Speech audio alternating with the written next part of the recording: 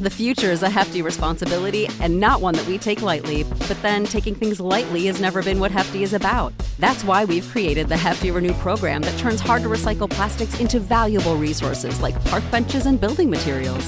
To participate, simply fill up an orange Hefty Renew bag with accepted items, tie it up, and drop it in with your regular recycling. That's it. It's that easy. It's time to rethink recycling with Renew.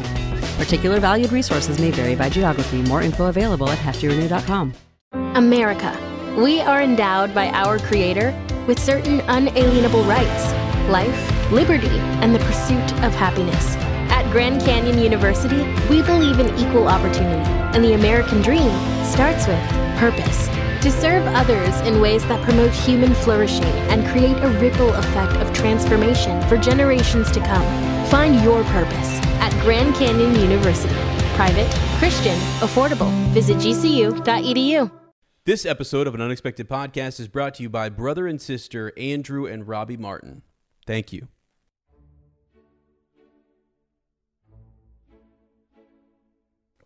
That's hot. That is actually hot. that hit the old gums. And that is hot. But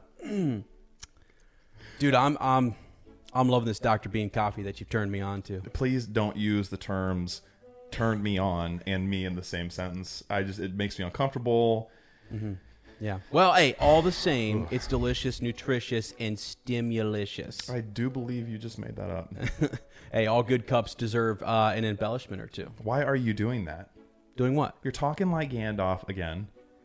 Well, I mean, yeah, you know, I don't know. It's this morning buzz blend, bright acidity, medium body, caramel, lemon, lime, apple green, milk chocolate. I feel like the bright morning of anticipation on an adventure. Probably makes you want to say, "Good morning." That's fitting. I mean, that's really fitting. Not really. We can't go anywhere. Think again, Buzzy Boy. Dr. Bean Coffee Company is going on a contest. You lost me. Well, you know, while I wander, you are not lost. Dr. Bean Coffee Company is doing a hashtag Dr. Bean travel contest. All you have to do is stay tuned because the details are coming soon, but we're going to have those to you very quickly. Wow, I'm on it. And what are you waiting for? You should be too. Get on over to drbeancoffeecompany.com, get yourself some delicious brew, and take your cup to go with the hashtag Dr. Bean Travel Contest. I know exactly where I'm taking mine. Where? I'm taking this adventurous cup out to the Pacific Northwest to see... Hello there.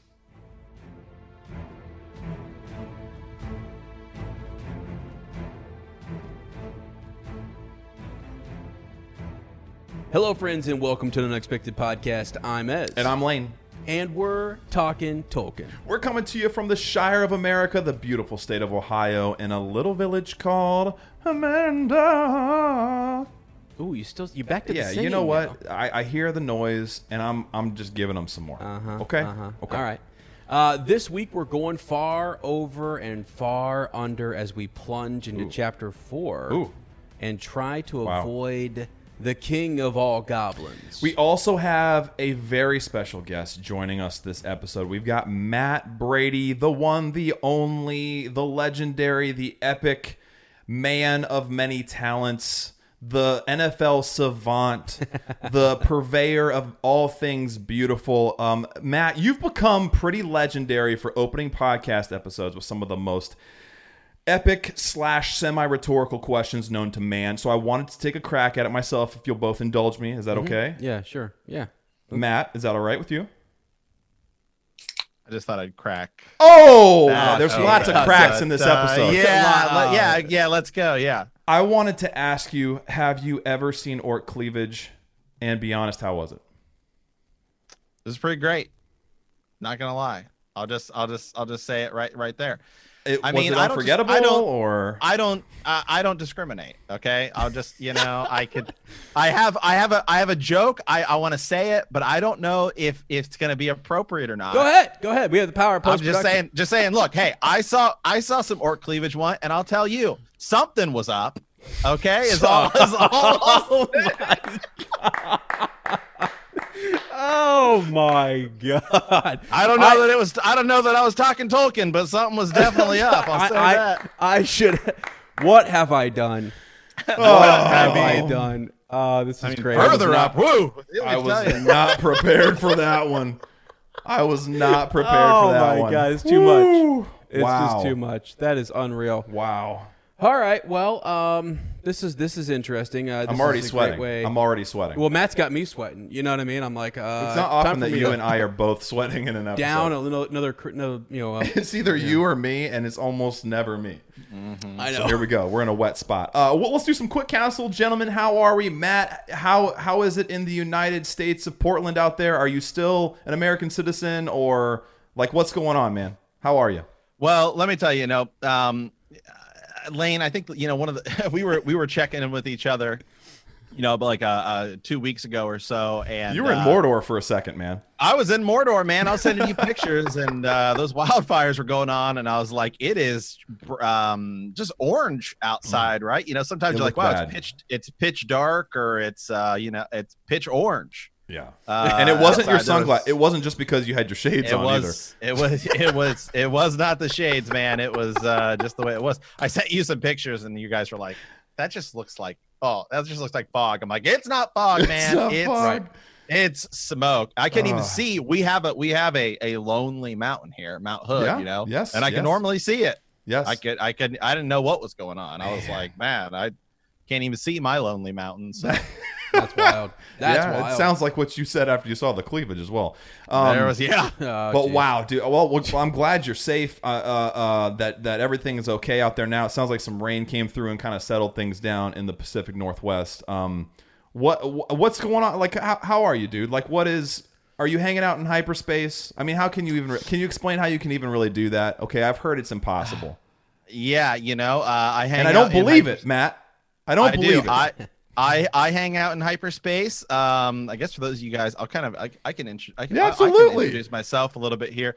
Those of you guys who may not know who I am, I am Ez Lane and I. We all went to high school together. We we that and Ez and I run about 18 podcasts. Wow. At this point, Stop confirming rumors. Yeah. As it goes on here, we run a Game of Thrones one, a Star Wars one, a comedy one. I mean, it just goes on and on. So I think I jokingly say that we're kind of like the unofficial podcast network. Not that any of us would ever join a podcast network. Right. Because we get tons. You know what I mean? We don't need to. Yeah. We don't need to. So yeah, I mean, everything's good, man. I just over here in the Pacific Northwest, I'm ready to talk some Hobbit. I love it. Good. There's things I'll say about it. Ez and I normally talk. We do Wheel of Time, we do Game of Thrones, and those are a lot.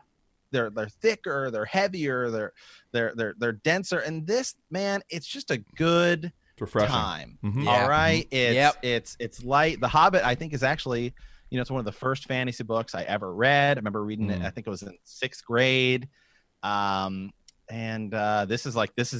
glad. I'm thankful you guys brought me on for this chapter. Of course, because man. this is the chapter I think of when I think of the Hobbit. I think of. I think we actually gave you first pick too. I think when we were planning the Hobbit, we were like, because we had talked about doing something together for all three of us for a while, and I think we said, Matt, what episode, what chapter you want, man? Let us know. And you wanted to come on for the Foe Hammer, the Orc Cleaver. This is I'm excited to hear how this chapter was one, or is one that's very memorable to you, and one that you gravitated towards. So we're glad. I mean, we're honored you're here, brother. It's cool. I've really been looking forward to this. Just being able to sit down and talk Hobbit. Maybe talk some video games in between. Yeah.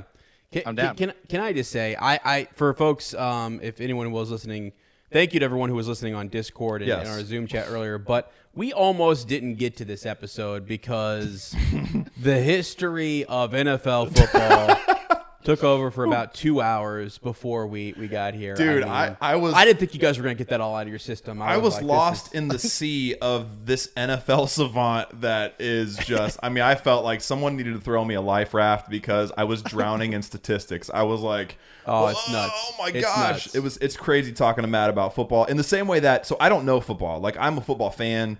I know. Like I have gut reactions to stuff. Like I like that guy. I don't like that guy. I like that team. I don't like that team. It's not based on anything. It's based on Lane Smith. Okay.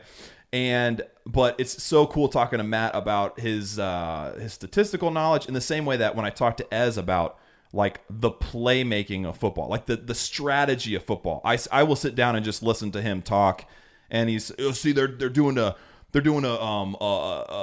don't even know. They're disguising a coverage here, and I'm like, what are you even? How do you see it? Well, they're gonna pop back and cover the long pass, and they've got a nickel dime quarter set up here, and I'm just like, okay, bro, whatever. It looks like dudes on a field chasing each other, but that's Lane knows more than that. Don't even. I truly don't. So I'm blown away when people. I love seeing and hearing people that when they're passionate about things. I think it's the most exciting thing in the world. I love just sitting down and trying to play in a conversation, but mostly just listening to people express what they love. And so at one point, Matt whipped out this master schedule of rankings of quarterbacks.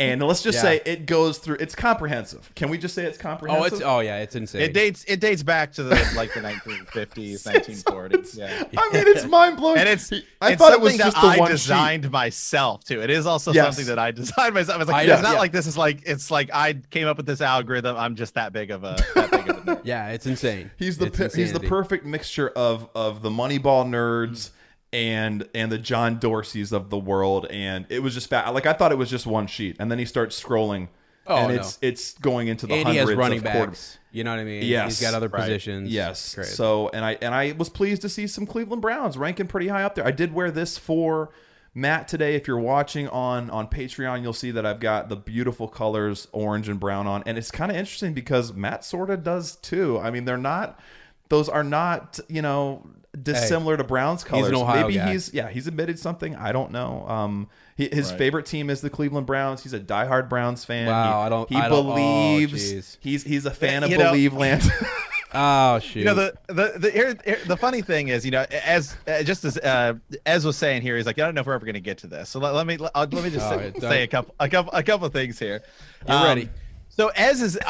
I find it great because Ez is in the middle of Lane and I, really. Yes, he is. Yeah. Because it's like Lane and Ez podcast, Ez and I podcast.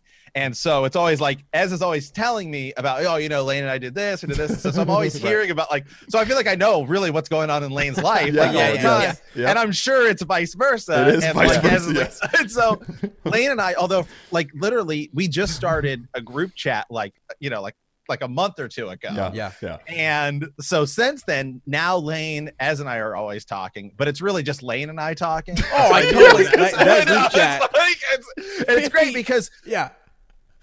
I say this all the time too, is I think one of the things that's so great about Ez is that I think Lane and I are very similar people in that we're really like these bigger creative types. And I'm really good at just big kind of ideas, but I'm not necessarily so good at okay, how do I break this down and make it something that works? And Ez is fantastic at that. He's really good at organizing all this stuff. And so sometimes Ez and I have talked, and I said, if you, Lane, and I were to ever do something, I just feel so bad for you because it's like Lane and I would just be going a million miles an hour, and you'd be over here trying to contain cats.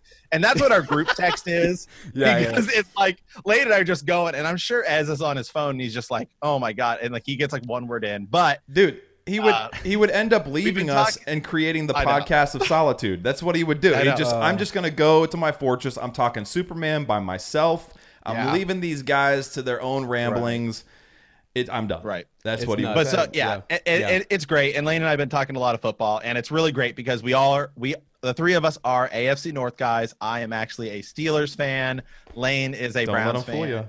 Ez is a Bengals fan. And even though we disagree several times a year, there's one thing we can all agree on. Yes. We all hate the Ravens. Oh, It's 100%. we all Yes. hate the Ravens. So it works out, man. It works out. Yeah, it works out. Yeah. Yes, and Art Modell has a special place in something that rhymes with Modell. Yeah. Yeah. So I mean, this is just great. It's wonderful having Matt on. I love getting to know Matt more and more. He's a wonderful human being. He's very passionate. He asks some of the best questions. I love listening. I don't get to listen all the way through every episode, although I am getting better. Although now I've got a new phone, so I probably won't be listening to any podcast. Yeah. You're done. You're done. I'll have way more time on my hands. But like Matt, I mean that sincerely. The questions you open every episode, and I know that Ezra's never heard them because I know that reaction. Yeah. And I've asked Ezra, I'm like, those questions that Matt comes up with, they are I'm blind. like I'm totally blind. They're fantastic, man. They blow the conversation wide open. It's a great hook at the beginning of every episode. So it's just fantastic. So it's wonderful having you on, brother. I do want to drop a little. Oh, I guess how are you doing, man? I'm sorry. Hey, I'm honestly so. Jeez. See, Guys, this is exactly what we guys. said. This is the theme. This is No, the theme of this episode. we could never forget you, bro. No, You're no. you're our This is leader. what's hilarious. I said this, and I'm gonna have to be. It's like Gandalf is gonna have to speak a freaking word of command in this episode to get a word in, because like these two guys. What's great about it is. I listen to them talk, and then I'm always trying to just add on to what they're saying and stuff like that. But I told Lane beforehand, I was like, I'm not going to get a word in. And if we start to talk about anything that you two are passionate about, it's done. I was like, I will just, which is crazy. Well, we kind of said, we're like, all right, our episodes are long on Up Talking Tolkien, and I'm like, the three of us together, this is going to be a two-parter. Yeah. This is probably going to be like 3 hours. Even if we wrap up in 45, it might be a 3 to 4 hour. it might be a trilogy. And even if we only make it 45 minutes, I think you should cut it right in half and just make 2 episodes. It's the shortest episode we've ever done. we like hit a wall. We're all exhausted. Well, that's it. I Yeah, don't we're know. good. The end. Oh, God.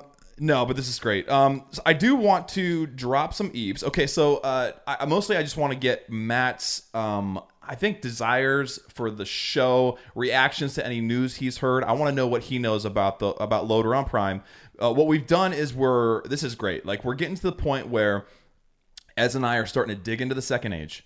We're starting to take a close look at especially the Instagram accounts of the actors and actresses who have been confirmed to be cast in Loader on Prime. We're also looking at J.A. Bayona, the director of the first 2 episodes. We believe even more. We think he's been given like maybe even 2 more episodes based on his Instagram stories talking about only being halfway through his experience when they finished the first 2 episodes before they took their hiatus. So he's come back. He's clearly filming more. I think he's doing all of it. He's clearly impressed everyone who's writing, the showrunners, Payne and McKay.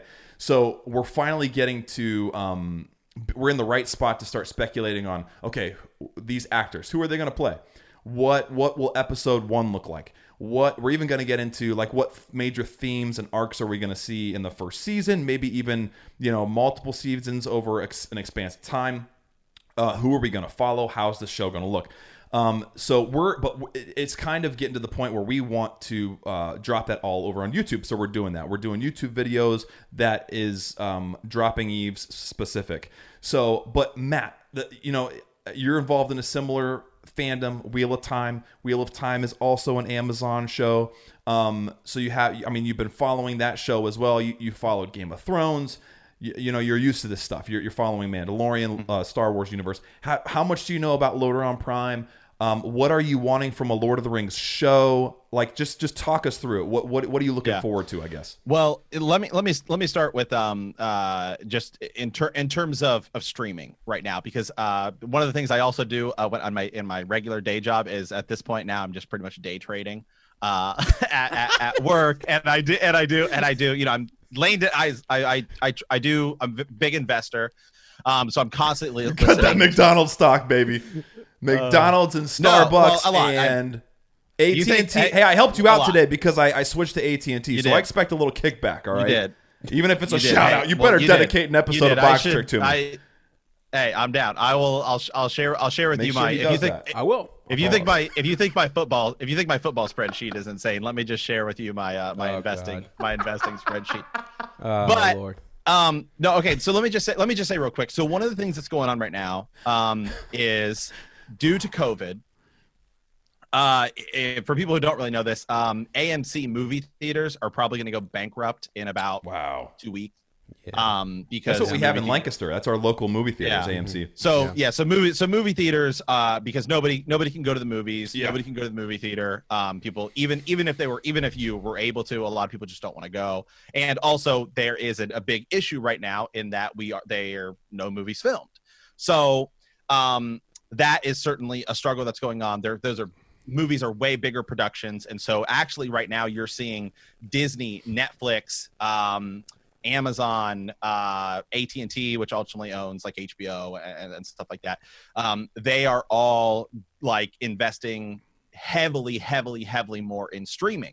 One of the shows, as I talked about in Hyperspace, obviously Mandalorian. There's rumors right now that they're actually about to film seasons 3 and 4 back to back, just because of the restrictions everywhere. Sure. Yeah. So you have that going on. Disney just closed down. Disneyland is like in California is shut down, and they've said we're really not going to be investing in movies because they're so far out. So they're going to be going heavy, much more in streaming. So streaming is the next big thing. It's like it, and as if it wasn't already. I mean, it's just, as if it wasn't already. It's definitely the future. Yeah, it is. And Amazon. One of the reasons I actually feel really good about both Wheel of Time and Lord of the Rings is Amazon. Jeff Bezos is going nuts. I mean, the guy is literally just trying to take over the world. Yeah. There's rumors right now he's about to buy CNN because as he's expanding his sort of media empire, right? So with Wheel of Time, one of the things, as I know, in looking at interviews with directors and cast and stuff like that, and Wheel of Time's a little bit further along than it's about a year ahead of Lord of the Rings, right? Is that these directors are saying things in these interviews like, this is the biggest budget for television, right, that I've ever had. They're saying we are doing massive battles, things like that. I mean, Jeff Bezos is the guy is like, I mean, he's trying to take over the world. And so, it's Wheel of Time is going to be huge, and it of the fantasy things, right? I think I would say that, I mean, it obviously has a big following in fantasy, but in terms of people that don't read fantasy, it's unknown right now. Like a year from now, everyone will know what it is. It'll be a huge surprise for a lot of people. Right. Yeah, just like nobody, people who didn't read fantasy had no idea what Game of Thrones was. Lord of the Rings too. I mean, that's how I discovered Lord of the Rings was the films. See, I think Lord of the Rings is different because I think Lord of the Rings is so big that people when the films came out, there was a whole generation that didn't. Yeah. I don't think knew Lord of the Rings. Unless you read the books. Right. See, I read The Hobbit, but I think The Hobbit is a book where you read it in middle school like I did, and stuff like that. And it's certainly something I had heard of because it just is. I mean, to me, it's the king of fantasy books. And so I think if Wheel of Time is going to be this big, right? In 2022, which is probably when the show's coming out, maybe late 2021, who knows? It's going to be going up against Game of Thrones prequel, which is coming, House of the Dragon, and they're going to want it to be a very big competitor. You look at Amazon Prime and how it's growing, right? It now has bigger shows in The Boys, like that's kind of a hit for it. You have Carl Urban, Maisel, which is big. You have Jack Ryan, stuff like that, and you have Wheel of Time coming. But I think Wheel of Time is going to be amazing, but Wheel of Time could flop just because people don't know it as well. The Lord of the Rings show cannot flop because people know what it is, and they're going to go into it having expectations, where you have the Lord of the Rings movies, which were all mega hits. I mean, obviously the original Lord of the Rings, the original trilogy, the Lord of the Rings, was like, I mean, it won records for Academy Awards. Go ahead and say it. And Return of the King, Titanic, and exactly, yeah, exactly. And so, greatest trilogy of all time. It is. I think even as a huge Star Wars fan, I with that obviously being a very close second, I think that the Lord of the Rings trilogy is the best, mostly because of the extended version, which I just call the original version, and I forget that the unextended exist. So whoa.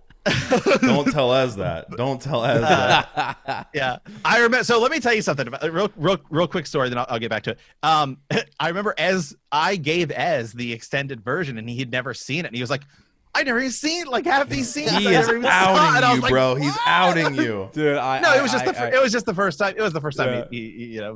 But anyway, so And this was this was last week, right? This was last week. This was was 2 weeks yesterday. ago. Yes.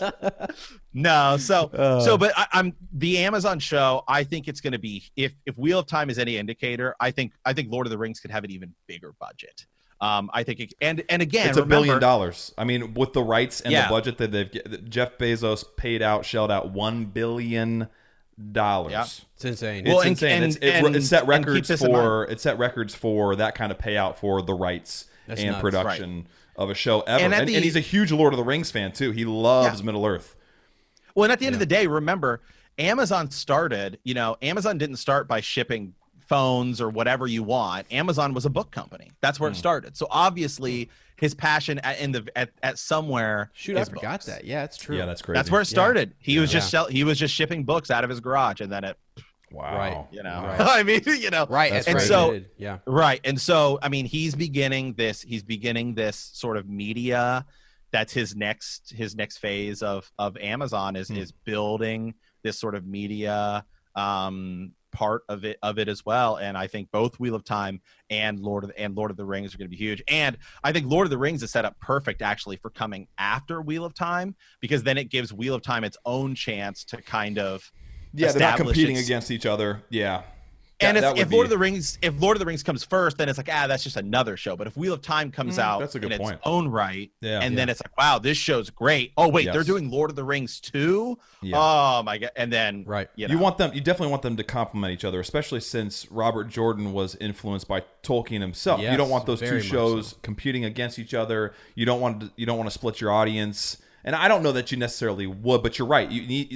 Wheel of Time needs a time to shine, and in the same respect, we're going back into Lord of the Rings after, you can include The Hobbit. We're going back into Middle Earth after a while of having been in train. Like The Hobbit was very divisive. A lot of people liked it. A lot of people didn't like it. But Lord of the Rings, the films are pretty, like, fans are pretty unified on that being like, it's unquestioned. It's unquestioned. Even the times they strayed from the books themselves, like, they're forgivable for whatever reason. I don't know, because the spirit was captured so well. So what are you hoping for in the Lord of the Rings on Prime? Do you have like a specific want? Is there a character you want to see? Are you just excited that there's going to be a show at all, or are you excited to see it in show form versus film form, or? Yeah. Well, one last. I just want to make one last point about about kind of Amazon and this is and one of the other things I guess I'm looking forward to, and another reason why I think it's just going to be huge is right now people buy Amazon Prime for free shipping. That's the reason people buy it. That's the reason people have Prime. Once you really start adding in, I mean, they've improved their shows along the way, but once you have a show like Wheel of Time and this, now it's like people are going to start getting Prime for content, right? Yeah. And so I think that is something else this has the chance to do, to be that mega of a show. But in terms of what I want to see of it, in all honesty, I think I'm kind of glad that they're not redoing anything, which I think is great. And so it's going to be original characters. It's going to be set way before. I mean, there will maybe be some characters, that we see the forge. Are we going to see the Forging of the Rings? Are we going to see, some of these, some of these things rise up? Gondor, all this stuff. What's it look like back then, and stuff like that. And maybe we start to see, like the some of the descent between the elves and the dwarves, and maybe they were living together.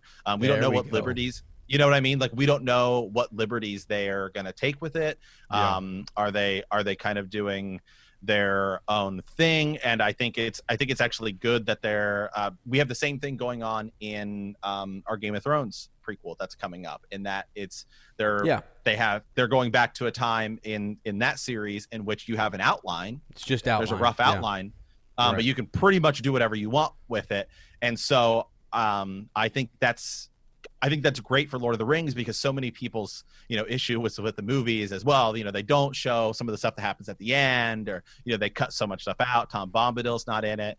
And so now you're picking a time where you kind of have liberties to do with whatever you want and create an original story. And I think that's great. And I think that is a perfect place to put it. It is a great combination. The Second Age is a great combination of very, you call them like pillars, events that did happen, definite like things that you can't move, but then all this in between. We've talked about this, and that's one of the reasons Tom Shippey was brought on, was to make sure that no major like canon events were messed with, and that anything that went on in between that was filler, that Tolkien never wrote or Christopher never illuminated, that only builds towards those big moments. So we're excited for that too. Honestly, I'm excited because I don't know much of what happens in the Second Age, and it's going to be in the same way that the Lord of the Rings, Fellowship of the Ring got me into Lord of the Rings in general. This is causing me and Ez to dive into the Second Age, to start exploring characters, to think about what happened, what was going on with Elrond and Galadriel at this time. How was Anatar able to deceive so many, elves and Numenorians, and the culture of Numenor, and how that was so it's going to be awesome. But I am also, like you said, Amazon is incredible, and they're building quite a CV of like shows. The Boys is like taking over, and you got to love The Boys because you got Carl Urban at the forefront, our very own Éomer, and that's exciting to see. He's a great actor who deserves success, and it is really, really impressive. And I had maybe heard that once and forgotten that's how Bezos started. So that is incredible to think of this. Yeah, I don't know, and that it can culminate in these crazy shows, like that's awesome. It's kind of coming full circle in a way for him, and he's helping tell stories in a different medium. So, and I can't wait to see it in a show for him. So it's going to be fantastic, man. Lots of stuff going on. Go check out their Instagrams, especially J.A. Bayona. He is posting all the time. Ismael Cordova also his story is full almost every day.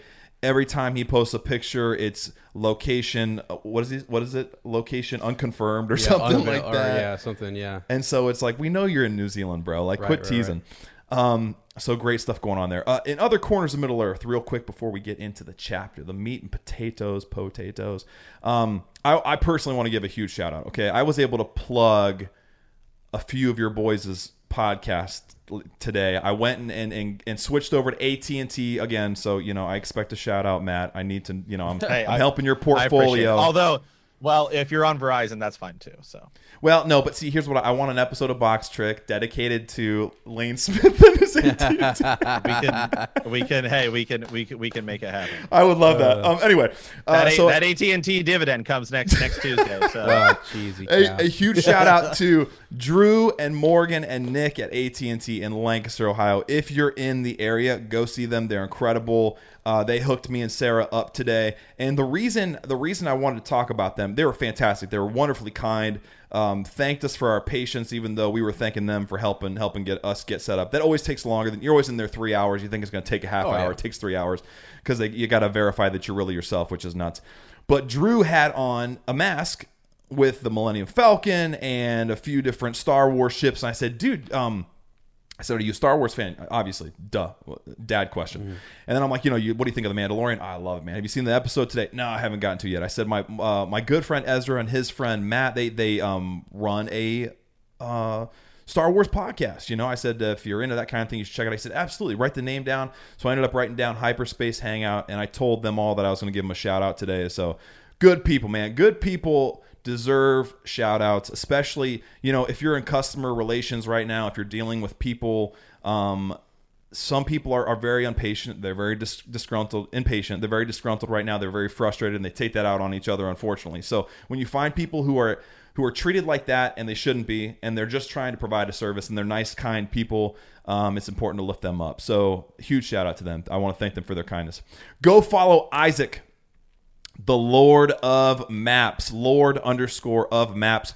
He's working his way through the 50 states, making maps in the style of Tolkien. They're incredible. Hand-drawn. I believe his wife is even creating with him as well. They're doing, they've got the British Isles. They've done the United States as a whole. And they've added Amanda to the map of Ohio. And so huge. And actually our friend Dave Fogel got his in, sent me a picture. It looks beautiful. I'm still waiting on mine, but I cannot wait.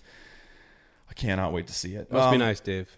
Yeah, Dave, like what's you got the inside, Dave? Bro? Like what's going on here? Exactly, It's the voice. It's that voice. Yeah. Matt, would you like to either brush over or talk in depth about Lord of the Rings games? Yeah, let's do How it. much would you like to talk? Do you have a top 5? Do you just want to talk about your favorite in general? Because this is kind of your area of expertise, along with NFL spreadsheets, is video games. Yeah. Wow. I mean, well, you know, we were talking about it, and as and I have talked about it too. You know, the Lord of the Rings, really, it's this.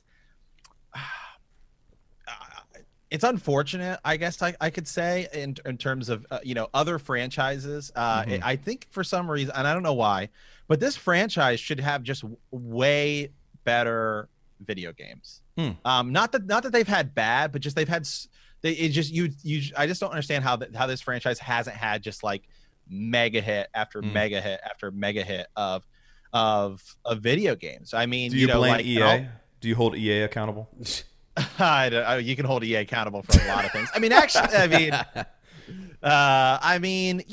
go back to like the GameCube, Return of the Two Towers, Return of the King. I mean, those were good. Games. Love those games. You know, and in all honesty, I mean, the Lego Lord of the Rings might literally be the best. Lord of the Rings game. You have the Shadow of War, Shadow of Mordor games, but it's just like you think of a franchise that, I mean, you could argue is certainly as big, as notable as, I mean, it's not, it may not be as big in terms of history, in terms of film and stuff like that, as like Star Wars. But I mean, if a new Lord of the Rings movie were to come out, I mean, it's a big deal. I mean, it's a huge deal. I mean, it's right there with Harry Potter, all of those like mega things, mega franchises. And yeah, I think it's just, kind of interesting really that the Lord of the Rings, Middle Earth just hasn't had so many more kind of bigger games in its history. I just always. I thought you were going to say you liked them. I thought you were going to say you liked them because wow, you're making me feel making me feel like a non-gamer, bro. Which I am. I'm a huge fanboy. I mean, Shadow of Mordor is great. I mean, Shadow of Mordor is a great game. It's too hard for me, Matt. It's good for you. Ez played it. I liked it. Played it. Yeah. It's too hard for me. I can't do it. I lose to those bosses every time, and then I just dig myself a hole. I got that hyperspace shovel, just digging myself deeper and deeper and deeper. So I love. Okay, my favorites. All right, you want to hear my favorites? They're the ones that nobody liked. Just like a lot of things in life, I loved the Fellowship of the Ring game, which was based on the books. Absolutely loved that game. Not many people did. What system did that come out for? It's PS2. It was also PC. I think it was on GameCube as well. Okay. Huge, like it was based only on the books. I also love Two Towers. I love that. That was one of the first movie tie-ins that used like actors' voices, that used a score, like music from the films, that worked with, I think they worked really closely with New Line and with Peter Jackson in developing the game, even to the point where there's one of them really cool. Yeah, there's really cool cutscenes in the game where it's back then they were doing this. Video games were doing this really weird thing where they'd go from especially in that generation, because that's when you're in the PS2 generation. You're using DVDs, excuse me. Yes. And so they in those particular games they did this really cool thing where they're showing the scene from the movie. Yes. And then they like warp it into the game, into the graphics.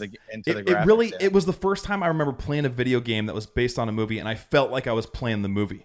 You know what I mean? And it's one of those things, like in hindsight, you go back and you're like, it's kind of cheesy. Like it's cheesy. It's dated a little bit. But man, in those, I have huge memories of playing those games with my cousin Luke, and just getting. I'd be like, "Can we play this level 5 times?" Like the breaking of the Fellowship, like you're on Amon Hen. It was so cool. And so I loved those. Dude, I even liked the book spinoff of The Hobbit.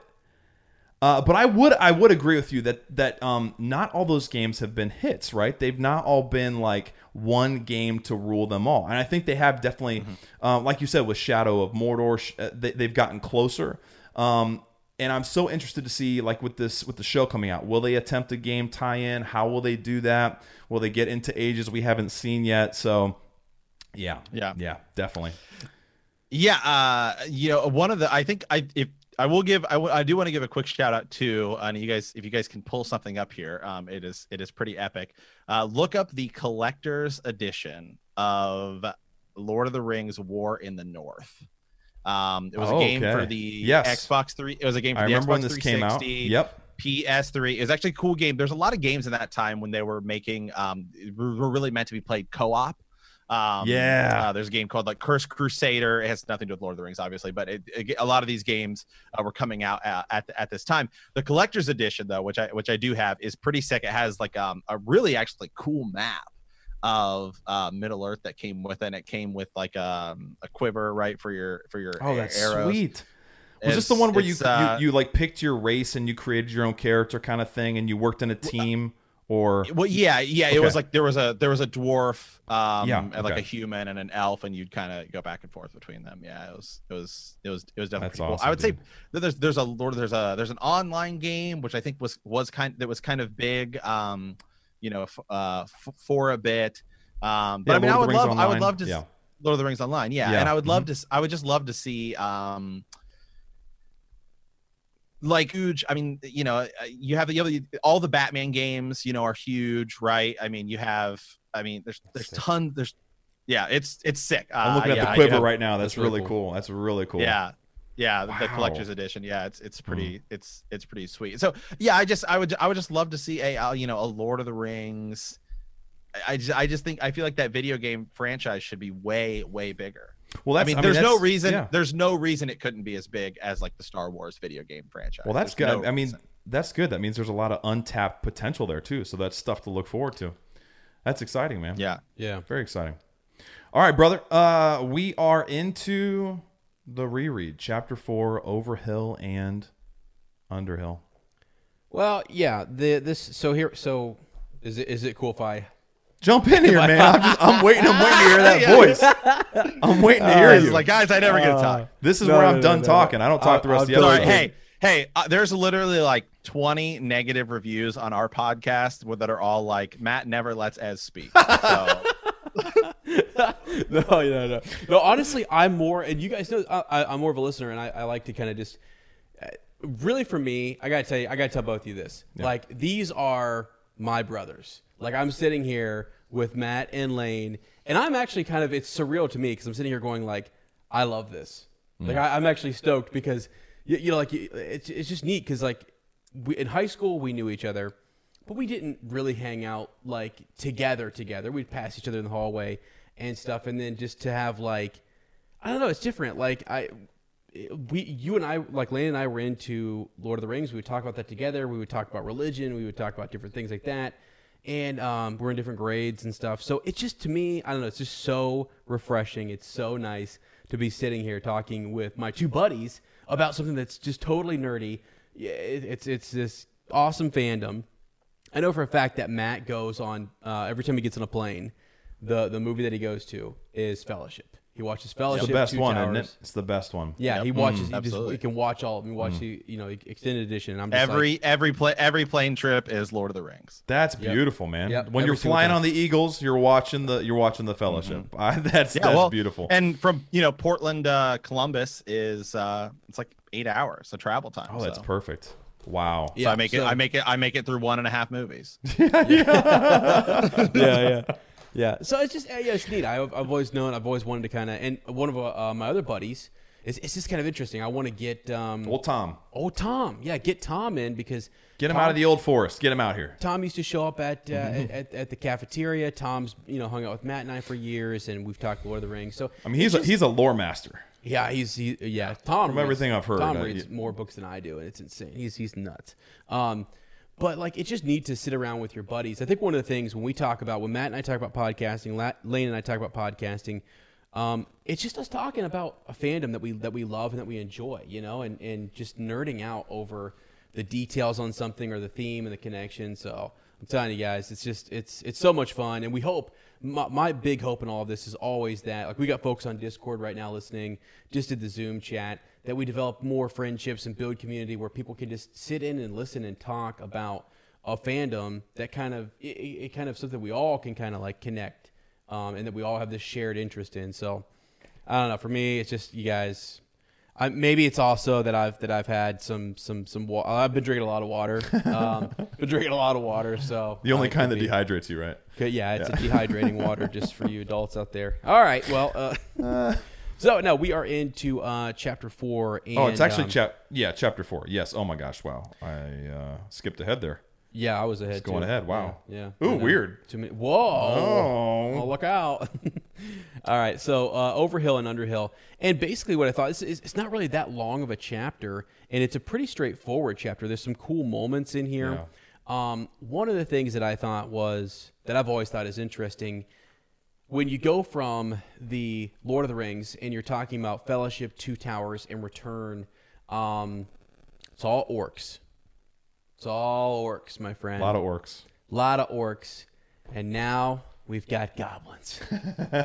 What's the difference? It's a great question. That's a great question. Like, I think there is, and definitely in the Hobbit adaptation, the film adaptation, they do show us a difference. I mean, they're definitely different. Yeah, but that's a good point. Sometimes it seems to be implied that they're very closely related, similar, all that kind of stuff. And I haven't done much research on, I haven't either. It almost feels like he used, I don't know. It almost feels like goblin as a word has a more like childlike implication going along with kind of the themes in The Hobbit, and it's like orc is a harsher, darker word almost, and it feels more fitting for Lord of the Rings. Because he almost does kind of, it seems like at times use them interchangeably. Yep. And I don't know the difference either. I don't know like if that was intentional, if that was part of his development as a writer, or he was refining, or even different areas. Some areas have goblins, some areas are orcs. Maybe that's just what they're called in different areas as well. So yeah, that's one thing I haven't explored definitely about Tolkien. Right. In my mind, I like that they are different. I like that they would be, slightly different in a different region, developed differently or whatever. And I think that's neat. And because you have all these groups of people that go by different names that are very diverse. So to think that they're just all orcs or just all goblins, and that there's not different groups that are unique, it doesn't make any sense, does it? You know what I mean? Like they should be as varied and diverse as any group of, beings. Well, and one thing I wanted, so we typically, we also kind of start with a recap sometimes. So like, Matt, I mean, as you've gotten into, because did you read the whole book, or did you just read through half of it? I've read the whole, but I mean, I've read it before, seen the movies. It's been a while since I've seen the movies. And then just to get ready for this, I did plow through about the first 5 chapters. So just to refresh. Nice. Yeah. And so we just got we just came out of a short rest. We were stopping in at the last homely house there. We were there with Elrond and eating lettuce and things. Singing songs. Silly songs with elves. What'd you think about that, Matt? I mean, like did you not think that like Elrond and the elves were like a little bit different, almost a little bit like fruitier than they are depicted in the Lord of the Rings films? Yeah. It is so, I guess, what's the word I'm looking for? It's a cool experience, right? Going, just viewing them separately, right? Like the Lord of the Rings and the Hobbit. I think, it's just easier to go. I think I always just think about it as going back to the Hobbit, not going from the Hobbit forward. I guess, does that make sense, right? So I guess when I think of this franchise, I think of Lord of the Rings first, even though I read The Hobbit originally. And so to me, the Lord of the Rings was like, oh, what is this? It's new. Oh, it happens afterwards, and stuff like that. But I think just, because of the movies and everything, I'm just so much more used to how they're portrayed and how we view them, how we view them in the Lord of the Rings, as opposed to how we view them in The Hobbit. And so it's just different because you're thinking about Elrond as right. In Lord of the Rings, he feels more stoic, distant. Yeah, like regal. Like a real. Right. Yeah. And here it's, wow, we're like hanging out with, we're chilling. So we're just hanging out. So it is. It's just a different. It is a different dynamic. Yeah, and Lane and I have talked, like, we think it's more of this was written first, and it was more for kids. It was meant to get a little silly, to be fun and lighthearted, and so later on, when something more serious is written, we kind of come back and say, all right, we got to take that up a notch, or maybe they were just being silly on that day. True. That's true. Yeah, or they're silly because it's dwarves and it's Bilbo Baggins. Yeah. But this kind of starts off right where we had that rest and we're moving on and we've gotten some good advice, and as we move up into really the mountain pass is where we're going to go. What happens right out of the gate in this chapter is that Bilbo thinks back to his home. And how many times has he done that? Has he done it almost every single chapter since he's left? I think he thinks back to home and the comforts there. And it reminded me of Lane and I watched that documentary, They Shall Never Grow Old, in which if you were to go off to war, you would think back to the comforts of home. Yeah, natural thing that you would do. And Bilbo seems to do that quite a bit. He does. So longs for home, especially. I mean, obviously, the more uncomfortable. Because with last chapter, we saw that he would have been cool to never go home. Yeah, like he would have traded the Shire. Nice. Like I think at one point Tolkien even said if he could be granted a wish to return right back to Bag End or stay in Rivendell, he would be fine with just staying in Rivendell. So it's like, and it's almost, I mean, think about it, I don't know what it's like to be in war. I only know, soldiers' accounts and people, men and women who've done it. Right. And it obviously, like if times are fine, you don't miss home as much. Like in Rivendell, you're not going to miss home. It's a wonderful experience. You're entranced by elves. It reminds you of home. But you get into really bad situations and you're automatically reminded of how good you had it at home. Why did you ever leave in the first place? Like, why did you decide? You old fool, Bilbo Baggins. How many times does he chastise himself and say, "You never? What did you think you were? What did you think you were doing? You're no burglar. You're just a hobbit. You belong back in the Shire in the comforts of your hobbit hole." Yeah, and so it's interesting how when those difficult situations, uncomfortable times come up, that's when it kicks into gear. Like, I want to go home. Yeah, and that's very relatable too. I mean, we're all like that. I mean, geez, man, there are days at work where I'm like, I just want to go home. I just want to go home. Yeah, and I think that's one of the I think it's done really well in the movie too. That ultimately comes as that point is where Bilbo's talking about, I just want to go home. I want to go home, and then he begins to realize, well, that's what the dwarves want. They want and they don't, and they don't start to empathize with them. This is them. Yes, exactly. Yes. That's actually, that's a great point. Yeah, that is a really good point, because in this chapter, that is a slight difference, right? Bilbo never does tiptoe away and try to leave in the book, and that's something they did there to kind of help emphasize the idea that, oh yeah, I can go back to my home, but yet they don't have a home. Yeah, they don't have one. That's the whole point. We're trying to get them back to reclaim their homes. So, Yep. Excellent point. Yeah, to move on here. So as they're thinking about Durin's Day and how they're going to get there and moving forward, Gandalf is shaking his head thinking, fellas, I've been over there and you haven't been there in quite a while. And things are grown up and things are like there's more dangers and wilds there. Yeah. And I love this line because every year that I've taught, we teach a book of mice and men.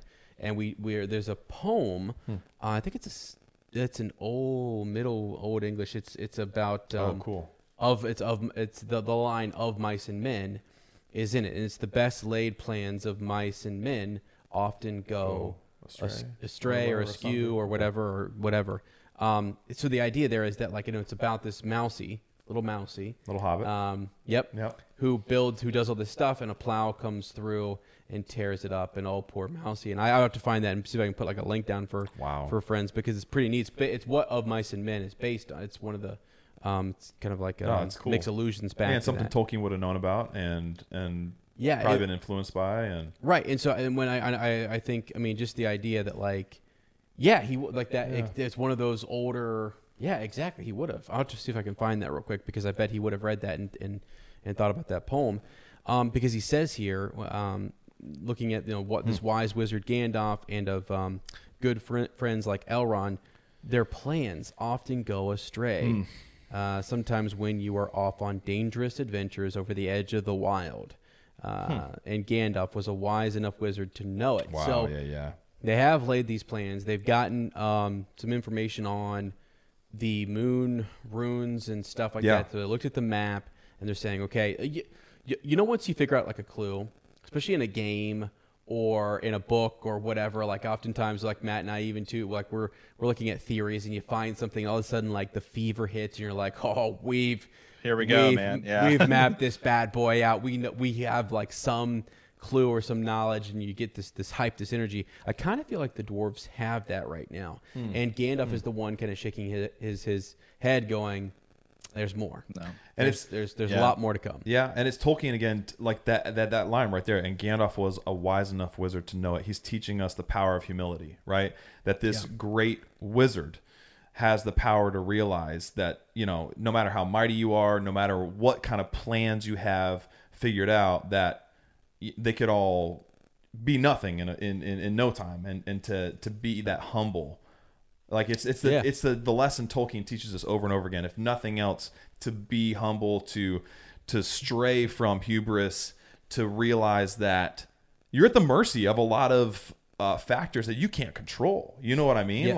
Yes. And unknowns, especially going out into the wild like this, and the dwarves thinking, yeah, we know this place, we've been here before, and Gandalf saying, not as recently as me, it's different. Yeah. Okay, so just don't think that this is smooth sailing from here on out just because we know about a little secret. We got a long way to go. Which is funny because a few chapters ago, that was the dwarves' attitude towards Bilbo. Right, Bilbo sees one of the mountains and he goes, "Is that it? Is that the lonely?" And they're thinking, "No, man, is this your first rodeo? Like, that's not buddy. The lonely mountain." Yeah. So it's interesting to see this, and again, it just places Gandalf as the man. He's the man. Like, if you're gonna follow anybody, you're gonna follow this guy, and that's why he is such an important player and like mover in Middle Earth.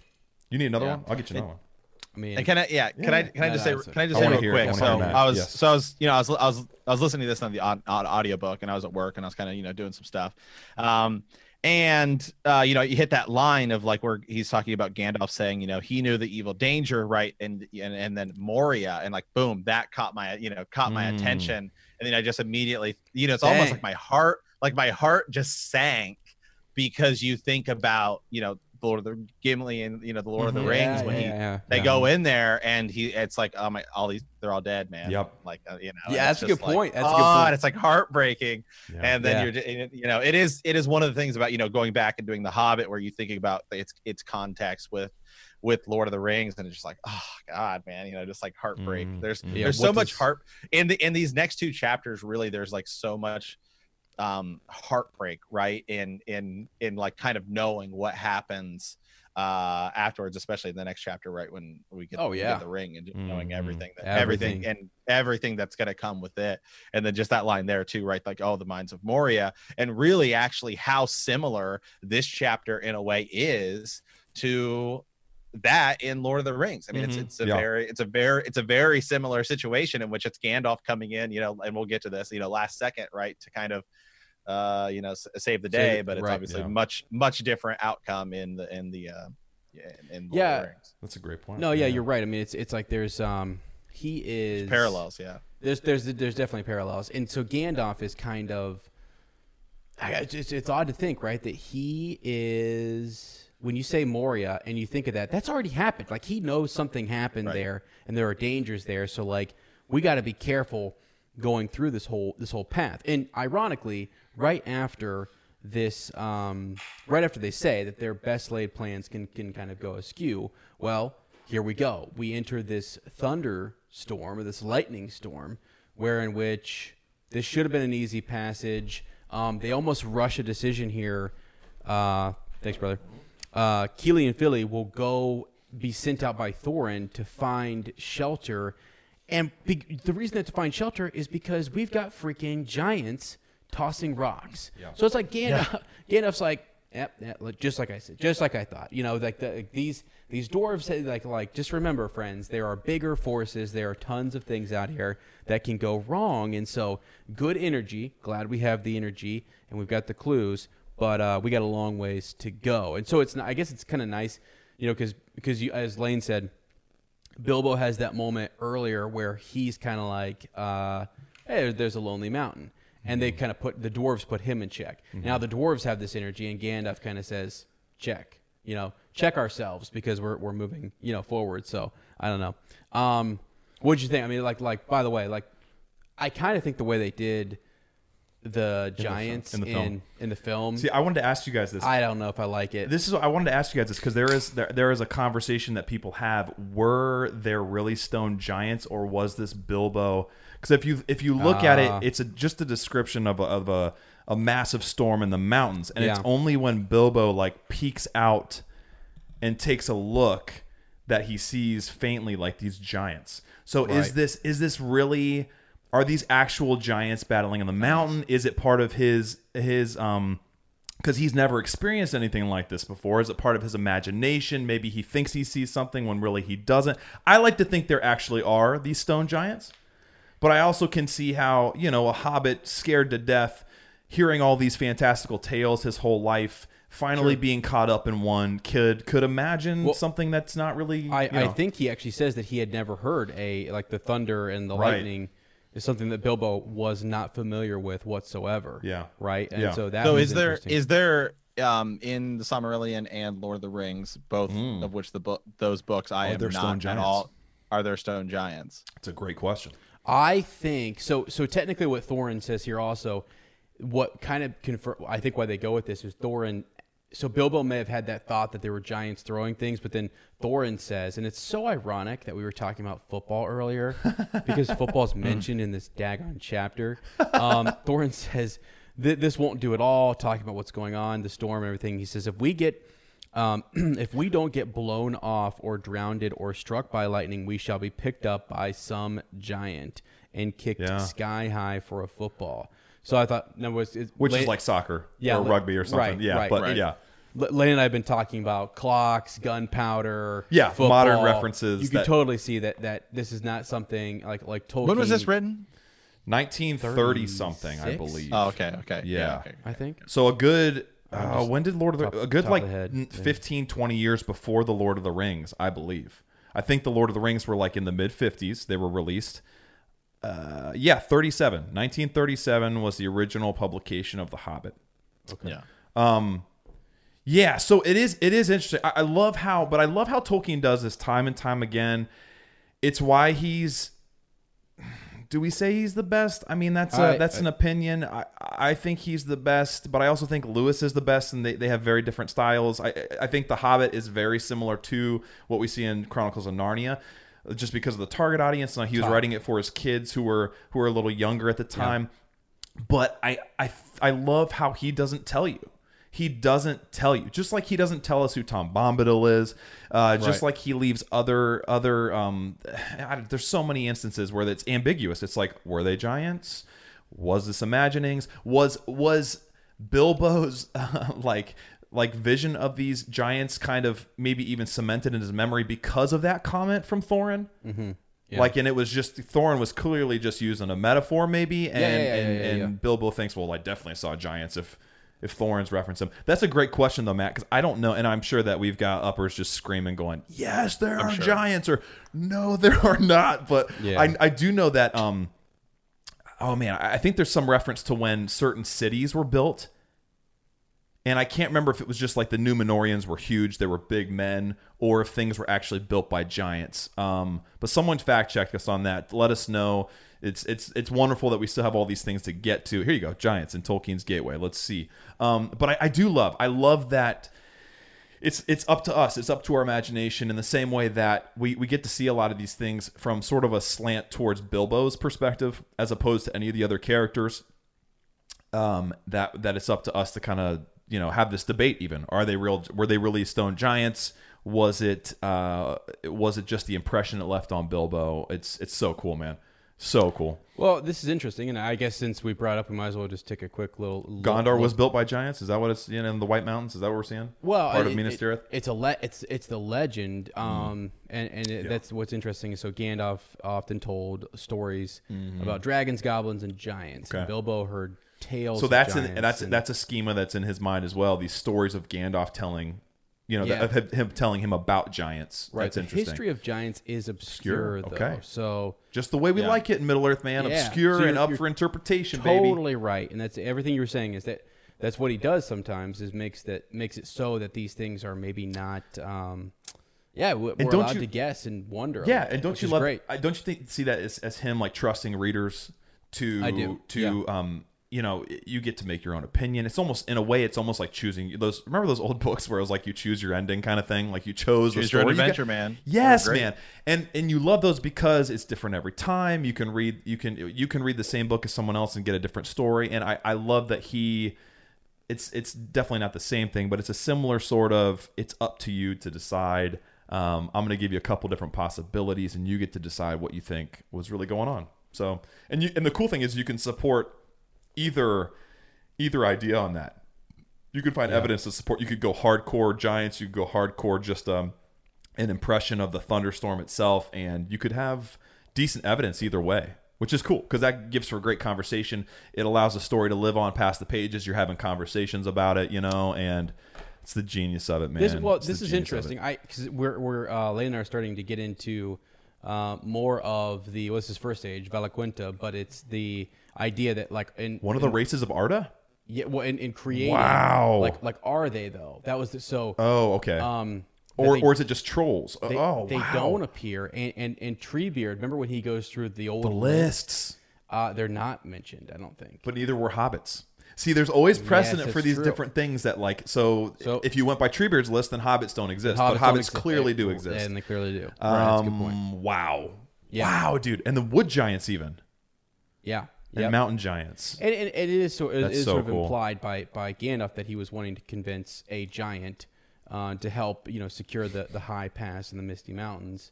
But I get why Wow. people. I totally understand why people would say this because and maybe that's why they did that in the film is they made them look kind of like, or were they a part of the mountain? Yeah. Like, did they just step off? I love the way mountain? they did it in the films. I mean, it's Yeah. like Peter Jackson's wheelhouse to his bread and butter to have scenes like that. And then even later in this chapter when we get all people, I don't think everyone liked it because it felt kind of like video gamey or something, and it was very similar to things he did in King Kong. But like that whole like chase and pursuit scene of the goblins under the mountains, I loved that as well. Like so interesting, visually stunning.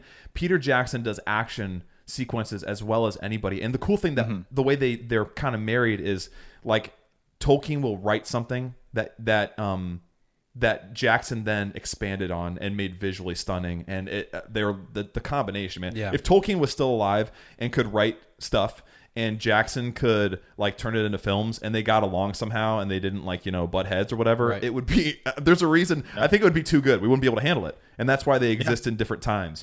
Yeah. Yeah. It is. It's. But it's I love this. fascinating. This is so It's cool. one of the. Yeah, first of all, Peter Jackson's Bread House totally sounds like an epic restaurant. Oh my God. I would totally go. It was almost Matt that did it. I almost Matt, spit you on almost the. destroyed all of our equipment. Wow, dude, Peter Jackson's The bread spiel. house. I think that exists in go, Wellington. man. I would would- too, I would- man. I would go. I would eat all his bread. Oh, my God. I'm keto right now, but I would And Matt's go. like, yeah, I sign would me- still, si- yeah. sign me up. And they would have a special But- dish that was the Ezra, which was the scraped Right. too thin because he just can't Right. handle it. You know what they're saying about him Can't. online. I mean, he can't do it all. Scrape too thin. So, but no, I'm totally with you on the idea of Peter Jackson as like a great director. That Yes. happens a lot too. I think a lot of times there are people who are better at being a director than they are a writer. As and I talk about this in Game of Thrones all the time. And that Yes. that? Yeah. What was that? That sounded like I- the it Ewoks was a- out of Bright Village. It was a stone giant. I What mean, was that? Was that it your was- phone? it was- that was my new notification. Sorry about I Oh, literally, it's I good. literally, We're getting- that. I get scared. I thought it was we're Wicked. getting punked. We're getting We're punked. getting getting punked, punked. We baby. just got You punked. better believe it. Oh my God. Yeah. Yeah. So I guess real quick here. So one of the things I bring up it on often silent, sorry. is because I think, Lane, do you read from the book or do you read from an ebook? I read from the book, dude. I'm one of the, like, Ezra teases me because I get in there and I underline and That's I okay. circle. As I love as it, does the actually. same thing. As is the same thing. So I always read Kindle. And one of the things I like about it is there are segments in Kindle in which you can see where like thousands of people have highlighted something. Sarah has one of those and she loves that feature. Yeah. So it's one of the things I love. So there's a line right here, right as they're, deciding to do something else. It says, there is nothing like looking if you want to find something. You certainly usually find something if you look, but it is not always quite the something you are out after. of here. Let's go. Get dude. It's just such a Tolkien line, right? It is just That is a such Tolkien line. Tolkien Well, line, yeah. and it's definitely for, not only is it talking about what we're going to find, the cave, let's just talk about, we're going to get Right. there, but beyond that, what do we find? I mean, I don't want to cross universes here, but I even hear the voice of old Luke Skywalker. This isn't going to go the way that you think. Yeah. And I'm sorry. Those are the best stories. The Yes. ones that you think you're going in one direction and the author does something that's a total 180, a hairpin turn, and it shouldn't work. It shouldn't work, and it does, and it sucks you in, and it keeps you going until the next hairpin turn. And Yeah. and it's like I remember as telling me about when you guys were starting this podcast, because you guys started up right about the same time that Ez and I started Bend the Knee. And Bend the again, Knee, this is how it works. Ez tells me what he does with Lane and vice versa. Yeah. And I remember him coming to me and saying, it's like, guys, we could spend all day in the Shire, but we got to go. I mean, we got to, we're going to get out and get to this adventure. I mean, That's right. The Shire is a great place to hang out, but we can't go anywhere if we don't. You have to get out and you have to go, and so it's not going to.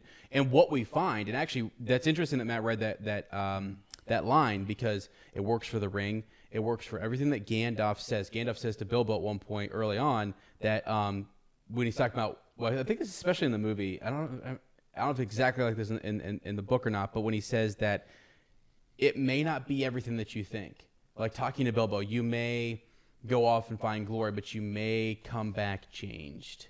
Yeah. You know what I mean? It's that idea that so our adventure has to take place, and we may think, oh, this is grand, it's awesome. And that's what we like watching, is our character going through that progression. Matt and I, it's Rand al'Thor in Wheel of Time, tapping him on the shoulder and saying, adventure time. And then us realizing it's not going to go exactly the way that we think it's not the storybook kind of ending or tale. It's got twists and turns. Yeah. So or Jon Snow or Luke Skywalker or all of it. Yeah. Yes. That's what makes Lane the best. Smith, Matt Brady, Ezra Kerr, Tom Brady, Ezra Bridger.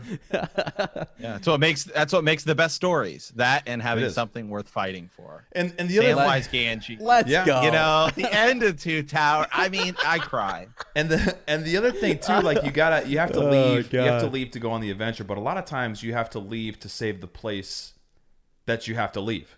Yep. Like to save the Shire, you have to leave the Shire, and you have to go out there and do something. And then when you come back, you might not even, your sacrifice might be that's no longer your place. And that's also something that Tolkien talks about. That and you think about, you think about what happens with these dwarves eventually too, right? They fulfill their quest. Oh my gosh. But it has ramifications. It has a lasting impact that, again, wasn't what they thought it was going to be. It reminds me. Yeah. No, go ahead. No, you go ahead, man. Go ahead. It reminds me of actually, I mean, the movie itself wasn't necessarily all that great, but Thor: Dark World, the second Thor movie, right? Yeah. There's a scene at the beginning of that movie in which Thor is there's this big party going on, right? And they've done Avengers, they've done all these things. This big party's going on, and he's just kind of sitting there looking because he's in he's in Asgard, but he really wants to be back on Earth, right? Yeah. And it's kind of a saying. Just that's a scene that always comes to my mind in those same where type is of home? things. This is crazy. We were even talking the other day about about the fourth age, like the different ages, and how the different ages in Middle Earth have different themes and overarching generalizations. Yep. And we were talking about the fourth. We were talking about actually we were talking about Aragorn. I know that I'm getting way off topic, but this is fitting to what we're talking about. No, it's okay. That's great. Yeah. We were talking about Aragorn, and we were talking about how many partings, right? The job is done, victory is won, and Aragorn doesn't want the Fellowship to break again, and he's saying, "No, stay a little longer." And the hobbits are thinking it's time to go. It's time to get back home. Even Gandalf is thinking it's time that we go back to our places, and move forward. And Aragorn can't. He's holding on, like I don't want. We already got split up once. And then how his whole life was building towards and preparing him for this conflict. And once the conflict is resolved, what do you do then? And I think in a lot of ways, like it was also maybe, and I don't know this for sure, but like I think about Tolkien and other soldiers who went off to war. You come back home, and you hear all these soldiers who they go to war. They come home and they don't know what to do. Like they don't know what to do. There's this absence there where before there was this great purpose and a very real like threat that had to be addressed and dealt with every day and processed and prepared for, and then that's gone. And how do you move on? And so we were talking about the fourth age and Aragorn and how there were other things that he went on to accomplish, and the conflict wasn't resolved by any means, but like how difficult is that once you've gained, so the thing about Thor, like sitting there at that table, right? And it's like, okay, well, this is it. Like what else? Like maybe my great task is over. I think it's also commentary on age. Like you get to a certain age and you think, wow, my time is done, but my years are short, right? Yeah. Like what else can I do? How do I continue to impact the world? And when do I know that it's like, I don't know, dude. It's crazy. And you think about Tolkien, his themes ultimately were these are stories about death, right? Yeah. And these are stories about dealing with that. And it's a crazy process that we all have to go through and we all have to navigate. And it's easier with friends. It's better with relationships. But I just love it, man, because it's something we all experience at different times. We all can relate to. And it's necessary for that journey, bros. It's necessary. Yes, it is. It's just so funny because I'm staring at Ez, and I know we're both thinking about the exact same line. There's this line in Game of Thrones. Gods, I was strong. Gods, I was strong. Man. Well, it's like getting older, like things. One thing I was thinking, we often relate things to war and warriors coming back home. But the more I've thought about the various fandoms and stuff, we use that, but it's purpose. It's really, it's whatever your occupation, your job, because actually, honestly, the pandemic and the closure made me realize that, like, isn't it a little bit like, maybe not for everyone, but like for some people, what do you do when your purpose is gone, your job, there's a void, where do we go? The same thing with the warrior. When the warrior's purpose and the victory and the battle is won, what do we do? What's supposed to happen next? And so that's interesting. And one more thing, this is radical. And I have to do this because Matt is on here. And this is a tidbit spoiler for him. We cover the Wheel of Time thing, which once Lane and I are done with The Hobbit, if I ever could encourage Lane or any of our listeners to read one more thing in addition, outside of, and this I being dead serious, because everyone knows how much I love Star Wars and I love Game of Thrones and all that kind of stuff. If I could encourage somebody to read one more series outside of The Lord of the Rings and The Hobbit, which I love dearly as a book series, book wise, it's my favorite. It is my favorite. But outside of that would be Wheel of Time. And it's because that author has such a great appreciation for what, like this writing style, the themes that are in here, and everything that Lane was saying about sometimes you have to leave a place and go and protect it. And then you come back to that place and you've realized that, yes, it's home, but home then also along the way moved to someone and a group of people, and you're like, ooh. So I kind of love that. Now it's a little bit, it's slightly, in this, it's Bilbo thinking back to the Shire, and it's Frodo and everyone leaving and going and protecting, and we're saving and preserving the Shire. It's the same thing in Wheel of Time, which it's the two rivers. We're going to go leave and protect that. And then some of those individuals will come back. Some come back and they stay, and it's great and it's wonderful. But some, like Frodo, come back and they're changed. And that they saved it for someone else. Frodo saved the ultimate it for sacrifice. Sam and for Rosie and for Pippin and Merry. Yeah. And that's, I think, I don't know why. I love stories like that. I love those stories. Yeah. And I think it's also, I mean, I don't know if it's explicitly said in the books or anything, but I just, when I think of Bilbo, and we've talked about this in our group chat, about like, Bilbo just willingly gives up the ring, right? Yeah. And it's like, part of it is probably, is the draw of the ring, right? But I think another part of him not wanting to give it up, certainly before he leaves, right, to go on his adventure, it's his adventure, and it's his part of it is like when you have that piece, you're able to look at it and remember this adventure you almost had. A memento of certainly sorts. something that Yeah. obviously The future is a hefty responsibility and not one that we take lightly. But then taking things lightly has never been what Hefty is about. That's why we've created the Hefty Renew program that turns hard to recycle plastics into valuable resources like park benches and building materials. To participate, simply fill up an orange Hefty Renew bag with accepted items, tie it up, and drop it in with your regular recycling. That's it. It's that easy. It's time to rethink recycling with Renew. Particular valued resources may vary by geography. More info available at heftyrenew.com. America. We are endowed by our Creator with certain unalienable rights: life, liberty, and the pursuit of happiness. At Grand Canyon University, we believe in equal opportunity, and the American dream starts with purpose. By honoring your career calling, you impact your family, your friends, and your community. The pursuit to serve others is yours. Find your purpose at Grand Canyon University. Private, Christian, affordable. Visit gcu.edu. nobody else, right, exactly, in the Shire has anything close to. I mean, even if he just had like, I mean, obviously he has Sting, but even if he had, even something, something else that he could just like, it's like, I went on, nobody from the Shire, except for, the hobbits and Lord of the Rings, goes on an adventure where you meet elves and are with this great wizard, and I mean, nobody does that kind of a thing. And so for him, I think that's another part of him in his reluctance to give up the ring. Yeah, totally. And I mean, it's like that thing, right? You think about like, wanting to go back and do all these things because that's what he wants to do. He's like, I want to go see I want to go back. I want one more adventure. One more adventure. Yeah. And that's your warrior returned home, or someone who, even after retirement or whatever it might be, it's like, wow. Oftentimes, I'll tell you right now, as a school teacher, we have so many teachers who come back at the high school level and they sub. They do different can't stay things. away, can they? Yeah, they can't stay away. They get back in it and just they want to dabble a little bit. MJ coming back to play for the Wizards. Yeah, it's all of that. Tom moving on to Tampa Bay. Like Tom you versus taste, time, baby. You taste that adventure and you can't let it go. And there is something.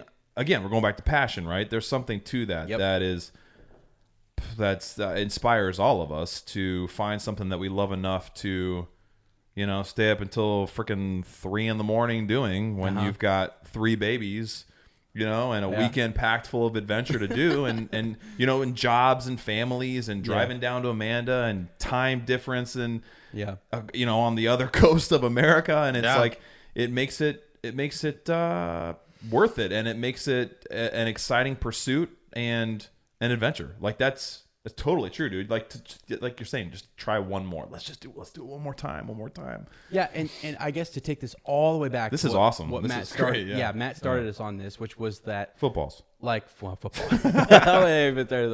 This is it, Lane. This is how Ez and I go. By the way, I mean it literally. It's rabbit hole city. The only way to do it. This it is so good. This is what book clubs are all about. It's about finding a catalyst in the text, and then because everyone's now at this point, no one's expecting us to just go through and read the chapter. But when you think about a reread, you're like, okay, we're going to go over point A, point B from the beginning of the chapter to the end. And what happens is you find a point that sparks this conversation, and then you're talking to each other, and it's like, wow, that happens a lot. Yeah, it's like, and that's the way the story jumps off the page and lives in real life. Is we we just had a half an hour conversation Yep. that came from, you know, a couple lines and Right. has like built, and that's the coolest part, man. I love it. I love it. And that's why I think, you know, like all three of us have picked strategically, because we're in multiple book clubs and we're in multiple fandoms, whether it be Narnia, Lord of the Rings, Game of Thrones, or and Wheel of Time and stuff. It's like there's something about those and those storytellers, whether it's George Lucas or it's Tolkien or Lewis or whoever. Jack Lewis, they can, I'm telling you right now, tell a story, and they're great storytellers, and we're all in our own story and we're working our way through. And so it's just so, I think it's so fascinating. Yeah. It's super neat. It's why we have these clubs and these fandoms, and we spend so much time covering them. So yeah, and it's one of the things I love about Lord of the Rings, especially in that, you know, compared to other big fandoms, Lord of the Rings does not have nearly as much content. You know, like it's done. Yeah. Like, and it's in Game of Thrones we do it because the books, the rest, it's the series isn't finished, so we end up glossing over all of these things, just like this line, because it's like, well, what's going to happen in the books, right? Because we don't know yet. Even in Star Wars, which, you know, was finished, but they're still always creating it. Yeah, you know, I think so often we miss things. You know, like look at what the sequels did to Return of the Jedi, right? So now in this scene in Return of the Jedi, in which Darth Vader, right, Anakin Skywalker goes from Darth Vader to Anakin Skywalker to save his son, Luke Skywalker, and throwing the Emperor, you know, down this shaft. You know, that's what the scene should be. It should be about Darth Vader saying, I'm done with the dark side because this is my son. Just like Luke said before that, there's nothing you can do. There's no power that you can give me that would cause me not to want to choose my father. And that's what we should take from the scene. But because Star Wars is it's always changing and all this stuff, now we think about, well, how did Palpatine survive that? And what does it have to do with this? And what does it have to do with this? And it's one of the things I love. It changes the focus. And it's one of the things I love about Lord of the Rings, in that, you know, it's why my favorite scene in the movies is Sam's speech at the end of Two Towers, because you get I'm not focusing on, well, you know, does it tie into some theory that's coming later, and does it do this? You know, you just focus on the content of what it is and what its importance is. That's beautiful, man. Yeah, and that's a really good. That's one of the things I love most about it. Yeah, because as much as I like to speculate and theorize, because I really do in those fandoms, is one of my favorite things is to speculate. It is very, very, very, very awesome to just sit here and say, this happened, like those moments. No, it's just it's making me. I'm sorry, it's making me think about how the conversation we were just having about just one more adventure, right? Just one more adventure, and how some of these fandoms that are active and alive are doing that constantly. One more adventure, one more. Let's go. Let's push it a little further. Let's see how we can add on. And it's Bilbo. Yeah, who has all these plans, and he gets to Rivendell and said, "I meant to see it all again, marvel at the lonely mountain, see Mirkwood again. Yep, but age, it seems, finally caught up with me." Right, and he doesn't push it. He doesn't go further, and how that's reflected in. I mean, obviously, it's because the creator is gone, and in this fandom, it's like no one else touches that. The only person who can even fill in the gaps is his son, who had an understanding of his writings. Yeah. And then there's an estate, but the understanding is that the storytelling is, in terms of writing books, is over, and that's very interesting. That is very interesting. But it's not. It's nice, and I love what Matt's saying is that, like, you know, this is something. What is nice about Lord of the Rings is that you can keep coming back to it. Yeah, and what the problem is that in Star Wars, for years before they did the before it was sold, honestly, and Matt, we got to talk about this at some point. I used to rewatch Return of the Jedi over and over and over. And how many of our listeners have read The Hobbit and The Lord of the Rings over and over and over? And it never they get something new from it. They love it. It's something that you can keep half an hour of Fellowship of the Ring over and over the film. Oh, it's so good. Yeah, you know, even the scene. Honest to God, my favorite scene outside of, you know, what happens in this chapter in The Hobbit is the scene where Gandalf is explaining why he chose Bilbo like Galadriel, which is not and actually, they bring in the music, and it's just like, yeah, you know, because he's a good person, right? And it's like, it's so good, and it's just something that this series does different. And maybe it's just because, you know, of the time it was written before all of these other things where he's just writing a story as opposed to writing a franchise. Yeah, that's true too. Yeah, that's absolutely true. And it's he would have done it right. And what is the word? Not irregardless. Regardless is an regardless of whether anyone read it or not. Like, he was gonna write it, and that's right. And in the same way, I think like George Lucas, like. If the films wouldn't have gotten written, it wouldn't have gotten made, he would have written. He had the story. He had it laid out. Right. And even I remember I sent you guys something because in his treatment of the sequels, he had a similar realization of Luke Skywalker that we saw in The Last Jedi of kind of being this not fallen hero, but different, changed, right? Unexpectedly changed. And so, interesting. Yeah, no. I guess we should finish that. No, do we have to finish? Let's just keep talking. Well, there's Screw this chapter. That's great. There's orc cleavage. We can keep going. Yeah. Really, and where I want to dive to next is honestly dive into the cleavage. Wow, holy cow! We find the cave. All right, Philly and Killy. Right, get there. Yeah. There's no Tariel. We're not there yet in the book. She will show up. Matt's later. Disappointed, but. Matt's upset that she's well, as said earlier to me, and he hasn't explained this at all, but he's like, I will later. Yeah. Oh, okay, yeah. Oh, then we'll save it. No. I totally said I was like Matt's a dwarf. I've just started I've kind of figured I was thinking about like who you are in the Tolkien verse and like your nature and who you are, because I feel like a wizard. You know, and I feel like, you know, Lane's always said he's kind of a ranger, but like I want to be a ranger. I think I'm a hobbit. I'm exactly. I guess it's what you want to be versus like I think I'm kind of a I see what you're saying though. I'm definitely a dwarf. Matt, he's diving deep. He's going for the gold. I see that because originally when Ez said dwarf, I was like, maybe man of Lake Town. Maybe he's like a bard type character. And I'm like, no, man, I'm seeing it now. Totally a dwarf. Oh, dude, he totally a dwarf. Sometimes I go back and feel like it's. I don't know if he's like. Let's awaken the let's delve too greedily and too deep. Let's get there, baby. Let's Matt will go for it, dude. And once he finds it, like I mean, those elves can shove off. Yeah. Okay. Yeah. Shove off because I've got the mithril. He's got the Arkenstone. And he was like, I found this, y'all, back. That's awesome, it's kind of funny to me. That passion, bro. That passion. He's also like, I sometimes feel like whether it's Balin or Dwalin, I think he's like a combination of both. And it just cracks me up because Balin's a little bit more. Bal Dwalin. Yeah. I don't know. I mean, I think I tend a little more towards Gimli, but either or whatever. All right, I'll give you Gimli. I like Gimli's it. Yeah. solid, bro. Actually, that's great because that's and I really like the dwarves. I've always liked the dwarves. And then you get a nice little fling with Galadriel. I mean, everyone's happy. Yeah. You get some hair from Galadriel, whatever that means. Yeah, whatever's going on there. So, all right, but as we move forward here, let's one of the things that Lane and I talked about, Matt, was in Fellowship, Frodo has a lot of dreams.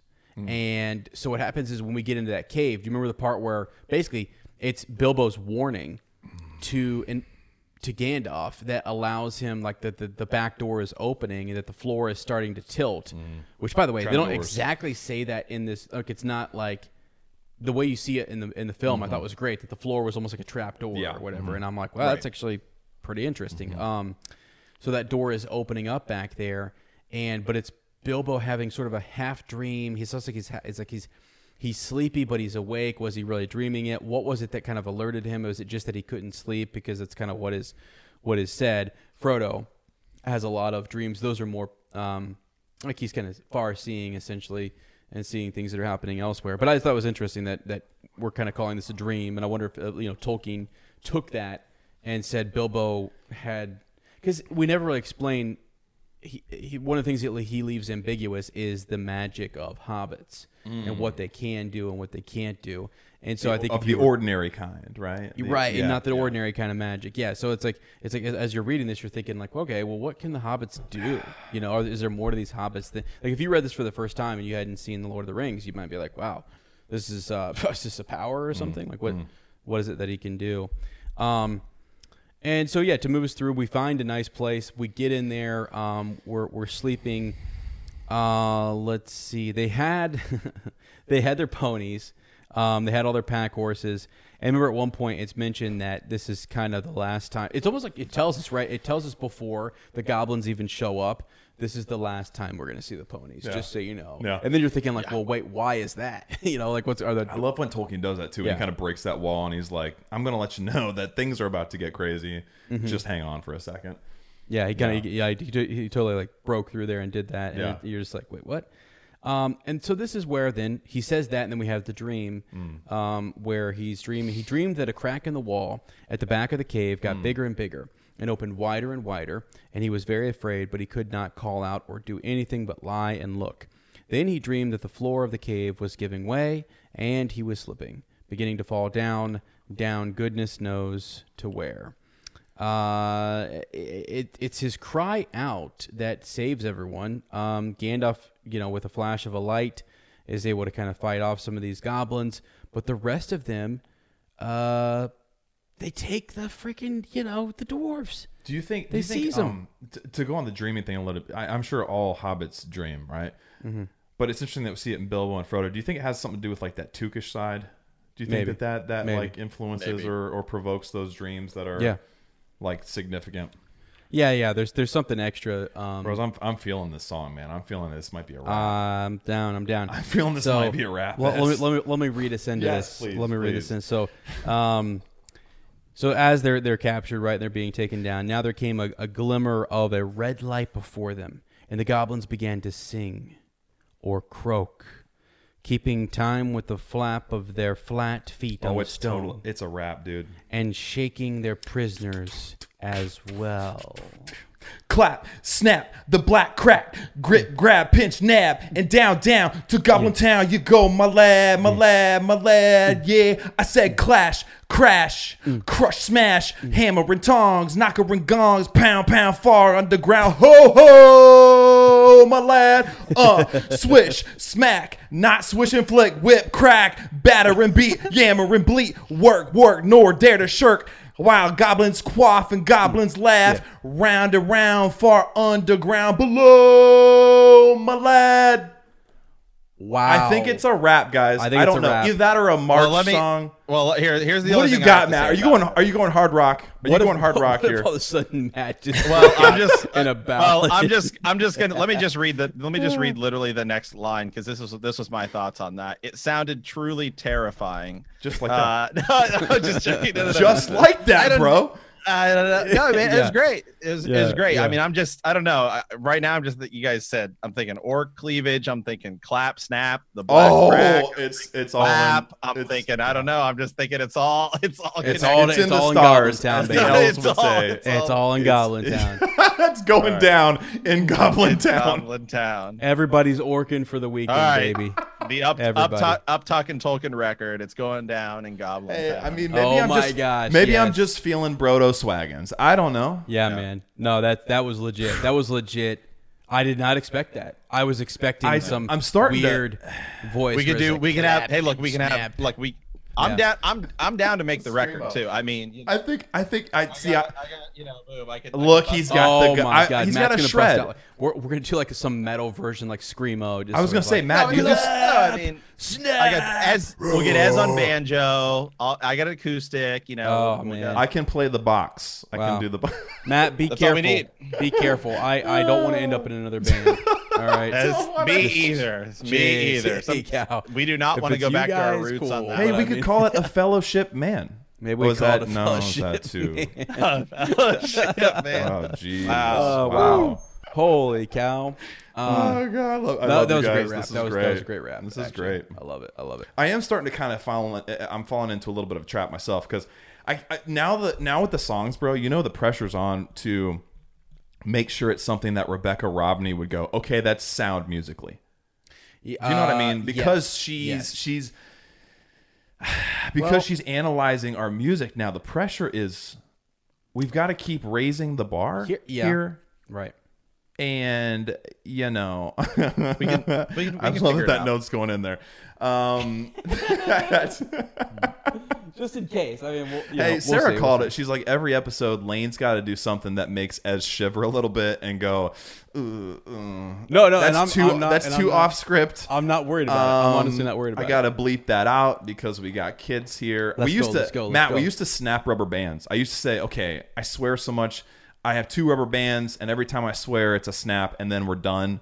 And then I started doing more than 2, but then I had the girls, and I'm like, I want them to listen to this someday and not be ashamed of their dad. And really, we just ran out of rubber bands. We ran out of rubber bands. That was it. Yeah. Yeah. So. No, we're good. And actually, I want to mention too. So Rebecca Rovney. Okay. Yeah. Here's the thing. I this is another plug again. If you're reading ahead and you're with us, send us in your version. I would love to play someone's version. We need music from you guys. Clearly, obviously, we need your music. Clearly, talents back. It sounded truly terrifying. We know that Matt's he's gonna shred one of these Elven songs later. I think he's gonna. Well, I got a keyboard right here too. Oh my gosh, dude! He's got like a whole studio. He's got like a whole music studio over there. It's the studio. Yeah. Okay, well now I have expectations, Matt. I have expectations. We'll make it. I'll be honest with you. Lane. Matt was the fellow man. He was the fellow man. He was the fellow man. D-chords and everything. All right. Enough of that. Yeah. Anyways, moving on. So it's a terrible song. Awful. Just some pretty bad stuff happening. And as they take them down here, the way is lit by we got red fire, right? We've got torches on the wall. They're laughing. These goblins are not very nice. They're pleased with themselves too, right? They are. They're very, very, very quite happy. Quite a find. Like a dwarven king. Right. Like, come on. That's exactly. Guys, it's the last we see of those excellent little ponies. I know, man. I know. Gosh. You know, but okay, I know it's it's like Artek in Neverending Story. God. I know. Well, he comes. Hey, now Matt, hold on. He does come back at the end, all right. So, but when you see the ponies go, isn't that what you think of? And it's like, well, but here's what gives me hope, Matt. Is we've seen this before. We've seen these ponies kind of let go and never seen it. But Bill the pony, and we expect the worst. We hear wolves howling in the distance, and we think Bill's dead. Bill's gone. He's goner. But we know that that's not true. We know that that these ponies find their way back. I mean, I don't know what happens. These ponies probably get roasted over spit and totally eaten, and like they're reviewed on YouTube for sure. Like, wow, this pony tasted good. Wow, this pony tasted bad. Well, it's interesting though that like. This is what Tolkien does is he mentions the ponies because we even mentioned that Gandalf was riding on a white horse, but yet he was given a white pony, which is interesting that Gandalf the Grey is given, a white pony. And it's because it could traverse sort of the mountains and things. So right. So the goblins are going to eat horses and ponies and whatnot. So there's Have you guys ever eaten horse? No, and I don't.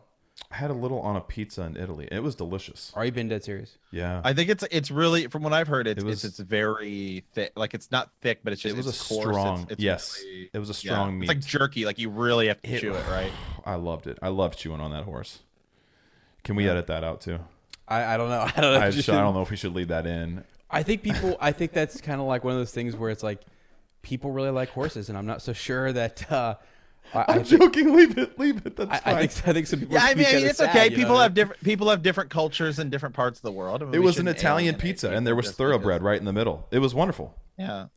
Yeah. No, I'm leaving it. I can't believe that. I can't believe you're taking that out. I'm not. I wouldn't have. No, it's just so you can relive that moment. Is that what it is? Meat is meat. I need. Boy, I wish people could see our doc sometimes. Meat is meat for so many different reasons. Take that out. All right. No, I will say, for everything Ez has told me, Ez is always like, hold on, I got to edit Up Talking Tolkien. I'm like, how does it take you? Like, when you edit our podcast, it's like 2 minutes. It is like, then he edits up, and it's like an hour process. No, hold on. That's actually because sometimes we're a 2.5 hour podcast, my friend. That's a part of it. But sometimes Ez will admit, he's like, bro, I didn't even catch half the stuff you said. And I say, I don't remember any of it. Ez like, I don't remember a dang word I said. And he goes, Lane, there's some stuff that just probably should never. It should be left in the underhill and not overhill, if you know what I mean. Matt, imagine that you're like sifting through an episode, right?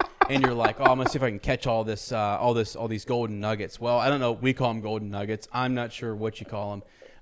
And sometimes I'm just like, it's amazing. It's like a lot of times too, folks who watch if you watch on Patreon, by the way, thank you for supporting us on Patreon. Yes, thank you. We really appreciate that. You.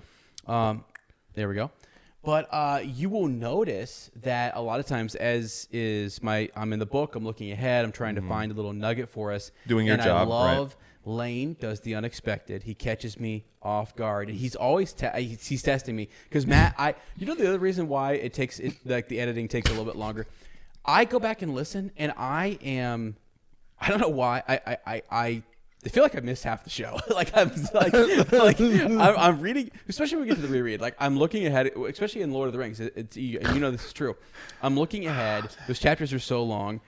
We're driving forward, and Lane knows that I've got my eyes down at the book, and I gotta make a distraction. He does something that I miss, and I catch it in post production. I'm going through, and I'm like, oh, I cannot believe that was said, and I didn't react to it. And then a lot of times Lane will go, oh, okay, cool, yeah.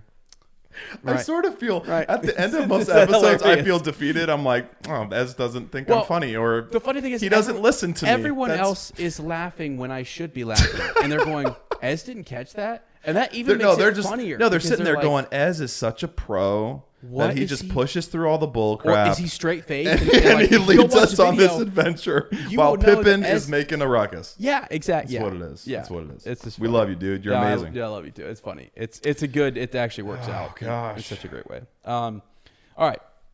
So no, as we move down through here, they're going through all their stuff, right? Gosh, you start to see that we learn a little bit about goblins, and so I think I should mention this: that goblins are cruel, they're wicked, they're bad-hearted.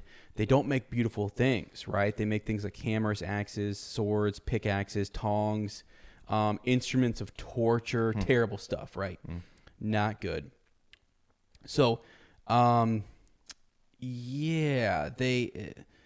did not hate dwarves especially, no more than they hated everybody and everything, and particularly the orderly and the prosperous. In some parts, wicked dwarves had even made alliances with them. That's crazy to think about. Which is wild. Like you don't think about, we definitely don't think about dwarves in that light. But they had a special grudge against Thorin's people because of the war which they which you have heard mentioned. So this is that, we've been hearing about this throughout the, this tale. And so there's a particular hatred, I guess, or some animosity between these groups. I do love how he workshops those ideas too. It's very clever because he makes all these allusions that, he thinks if I ever come back and elaborate on these stories, I can build those up. I can tell more of that story, but not here. This isn't the time or place for it. Whereas almost it feels like in Lord of the Rings, he takes more liberties that way. He will elaborate more.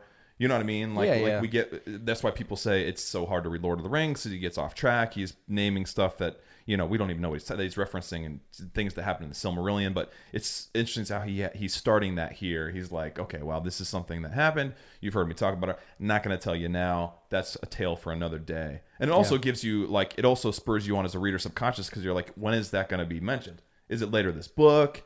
Mm-hmm. Is he going to write another book that I can hear that story? Yeah. You want to go exploring. Builds you as an audience. Yeah. Yep. Exactly. And so we refer to this individual as Great Goblin, the Great Goblin, right? This is who they're brought before this individual, and we kind of figure out that we figure out that he's great and that he doesn't like Thorin and he doesn't like his people. And they're questioned essentially, right? They also bring Bilbo forward, and they don't even know what to call Bilbo, which is sort of a reoccurring theme, right? The Ents didn't know, the trolls didn't know, right? Little rabbit, yeah. So here we go. This is it. This is kind of the climax of this chapter, which is Thorin speaking here, and he says that he's Thorin. Thorin the Dwarf, at your service, he replied when he's asked. They're accused of being thieves and murderers and friends of elves, which that's a terrible thing to be, right? Bad to news. be a friend of an elf, right? With the goblins all around you. Of the things which you suspect and imagine, we had no idea at all. We sheltered from a storm. So they're being accused of a lot of different things and just spying, right, on the private business of these people. And of the goblins. And they're not doing that at all. They're trying to seek passage through. And so Thorin's being truthful in that, we're just trying to get through here. we sheltered from the storm, and we thought that, you know, we weren't meaning to trespass essentially, but here they are. Yeah.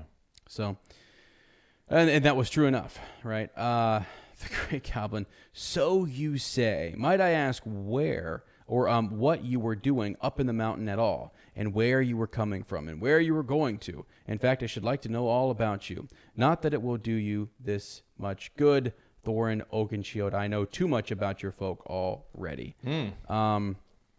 Calls him by name, and you know, yeah.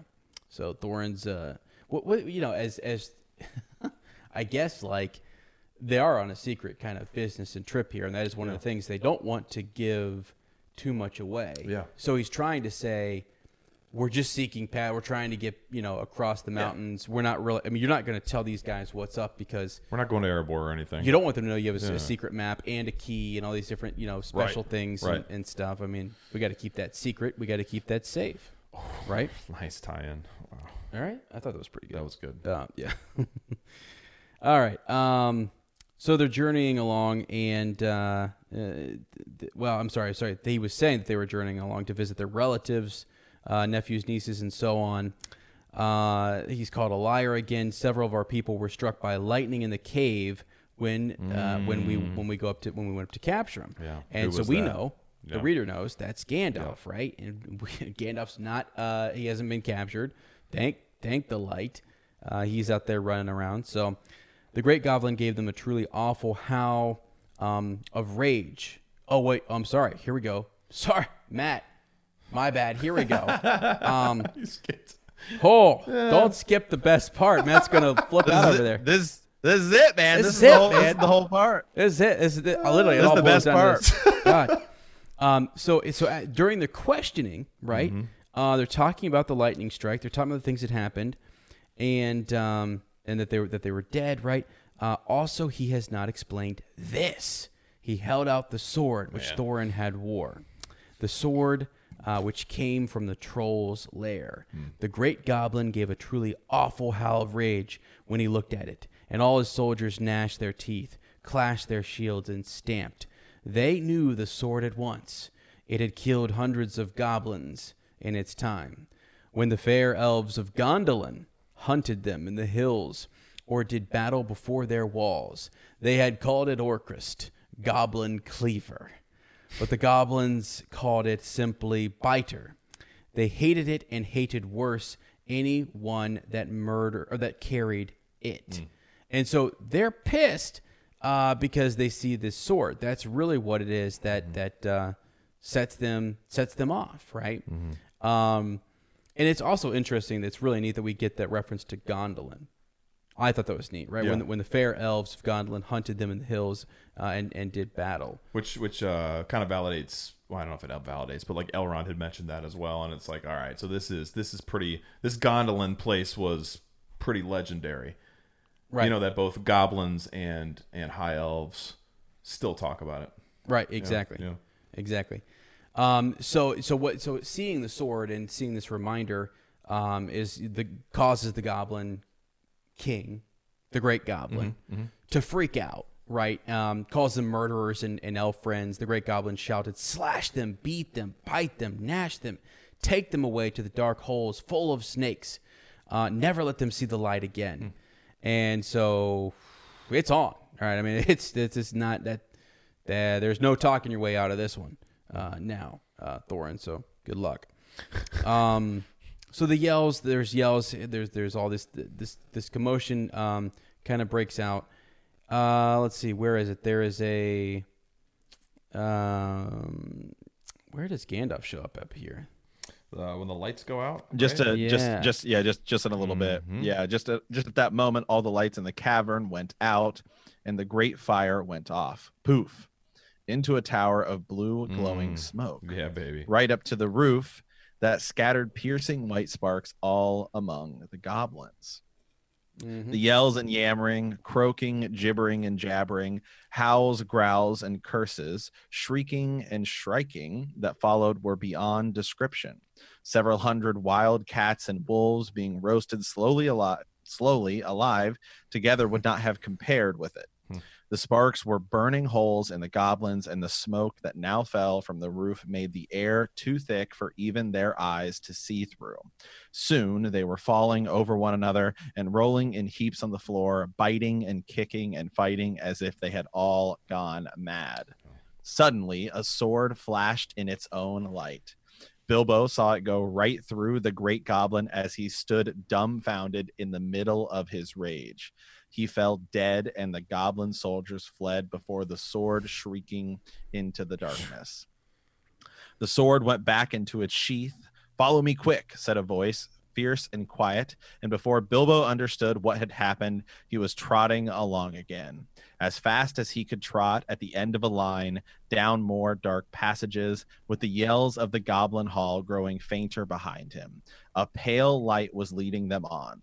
"Quicker, quicker," said the voice. "The torches will soon be relit."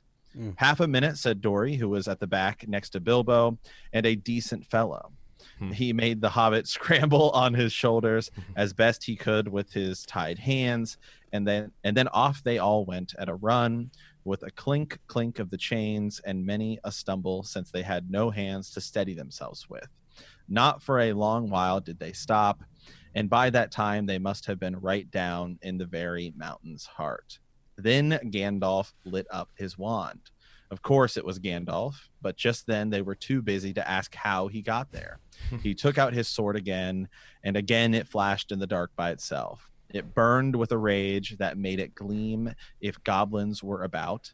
Now it was bright as blue flame, for delight in the killing of the great lord of the cave. It made no trouble whatever of cutting through the goblin chains and setting the prisoners free as quickly as possible.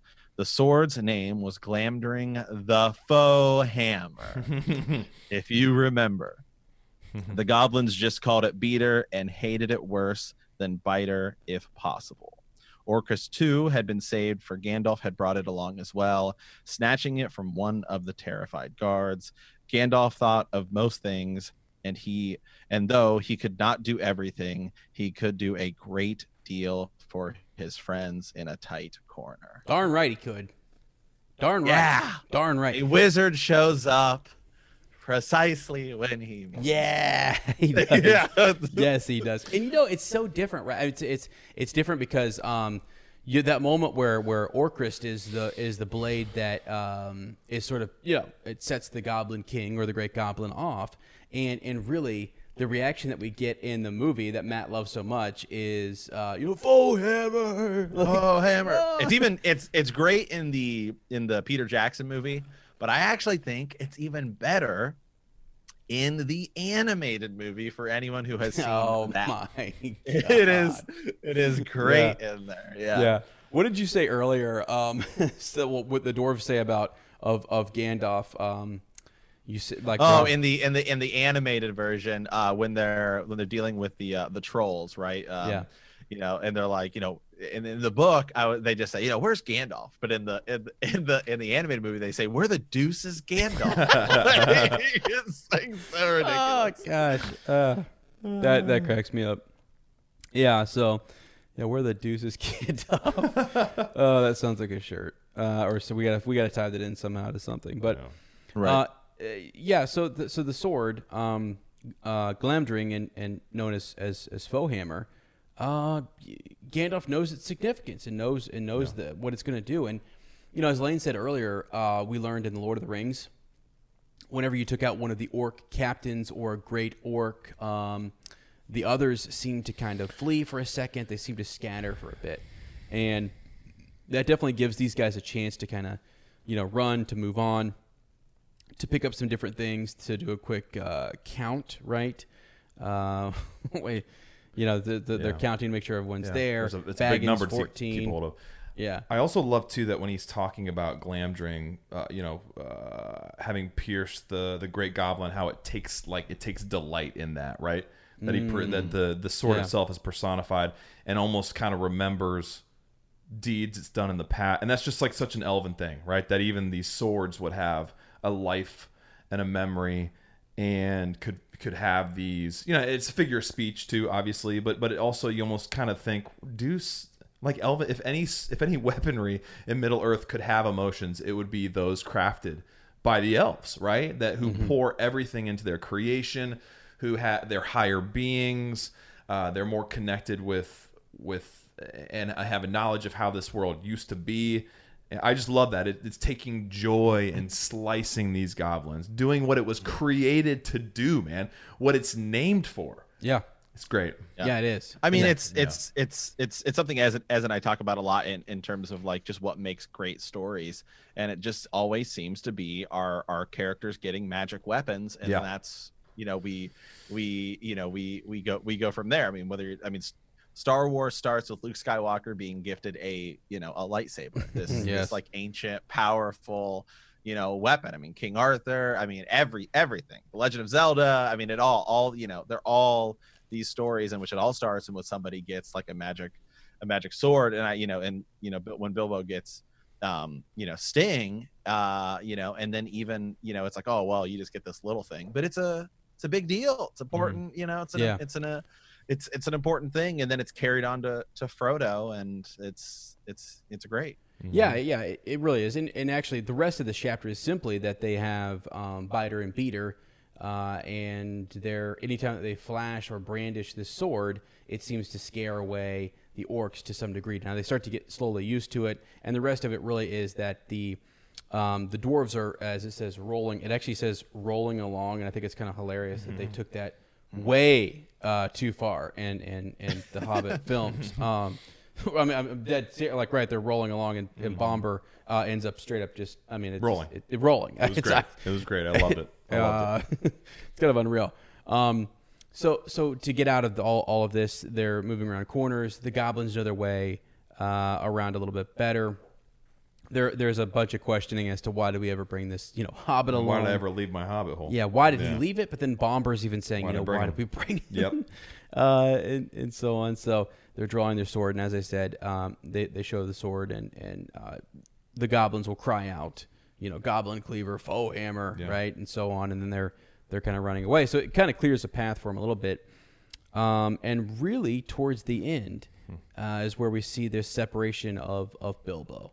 And he's separated from this group, and so quite suddenly, Dory, now at the back again carrying Bilbo, was grabbed from behind in the dark. He shouted and fell, and the Hobbit rolled off his shoulders into the blackness, bumped his head on a hard rock, and remembered nothing more. I also I mean, this is something that remembered nothing more is something we see again happens to Bilbo later on in another portion of the story. I also love too that it was Dory who we almost get this implication that like if Dory wouldn't have said half a minute and put him on his shoulders, pulled a LeBron James in the first place, that Bilbo would have been left behind, and who knows what would have happened to him. Yeah. And, because he did that, does he get knocked off eventually? Yes. But does it happen in a specific point that's going to advance the story in, ultimately the story we know? And yes. It's crazy. It's the whole fate element coming back in, and what's destiny, what's decision, is it both? Right. It's great. Yeah, no, it's great. It's good. It's good. I mean, can we just talk real quick about the clutchness of Gandalf? Yeah, I mean, always. We always can. I mean, who is more clutch, Michael Jordan or Gandalf? Okay, I mean, because for me, I mean, look, this clutchness literally gets Bilbo his one ring. I mean, Bilbo gets a ring. Right. He gets a ring out of it. So, you know what I mean? I mean, it's like that's he gets the one ring, right? I mean, he gets the one ring. I mean, literally, it's Gandalf, man. Every time, it's like fourth quarter, game's on the line. I'm going to Gandalf every time. Right. So. Every time. Oh, that's hilarious. He's got magic balls. Yeah. I mean, I don't know what to say other than that. Go ahead, edit it out. No, he's good. That's awesome. That was great. And Matt, that was excellent reading. Yeah, I was sucked in. I felt like a little Hobbit child listening to Bilbo himself recount a tale. That was beautiful. That was beautiful. All right, we have so again, let us know what you think about that chapter. That is a beautiful one. It wasn't. I don't know why I was thinking it was so long, but I love that the conversation that again, it just goes to prove that a chapter's length cannot be judged. A chapter's quality cannot be judged by its length. Sure. That the shortest of chapters sometimes I don't know, like what's the word I'm looking for? Provoke the most fruitful conversations, and you can just have so much fun talking about those. We do have a letter in the Bywater Post. Would you like this? This is I actually have read this one. This is fascinating. Yeah. It's fascinating to me that someone who is clearly this. I mean, like all of our uppers, they're so much smarter than I could ever be, and that they listen to us and think that we're interesting still blows my mind. I mean, not you so much, but like it blows my mind. I'm like, wait a minute, this dude is solving the great mysteries of the Greco-Roman history, and he's listening to us going, I hadn't thought of that before. I'm like, I don't think that's true. Yeah, that's probably not true. We have so many. You're just flattering us, maybe. Yeah. We have so many interesting, just like wonderful, listeners who are so smart and so very, very creative and awesome thoughtful and good people. Yeah. So, this is Luke Kaiser. Yeah, the Sherd nerd. Okay, I like it. Yeah. So here we go. Dear Ezenlane, warning, no apologies shall be included in this email regarding the length of my digression into the historical underpinnings of the Tolkien inspiration. I mean, we couldn't even read that sentence, I can't. Well, you're going to find out beautiful. here, Luke, that, Oz is not the best, Watch out, the old dyslexia might get me. I'm glad you took it, because I would have fallen 3 words in. I'd have been like, bah. We ought to have. I can read it. We ought to have Matt. I'll read it. I'll read it. Here we go. Oh, okay. Yeah. Here is that okay? That's fine. Yeah, take it on, baby. Because I see one line here that I have to address, and as will know why when I get to it. I'm down. Yeah. No, it's a joke. But anyways, so though you guys have finished the Lord of the Rings series, I'm still in the process of catching up.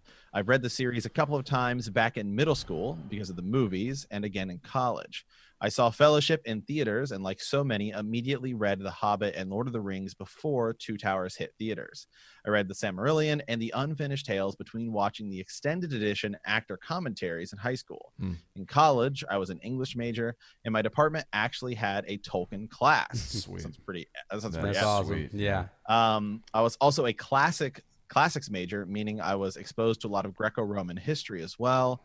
In fact, I am currently living in Crete, studying early Bronze Age pottery and listening to my buddies Ez and Lane, which guest appearances from the lovely Goldberry, work their way through the series. Though I'm not reading along, it definitely helps me through my days looking at broken pieces of pottery, and has certainly convinced me to reread it again when I get back home to North Carolina.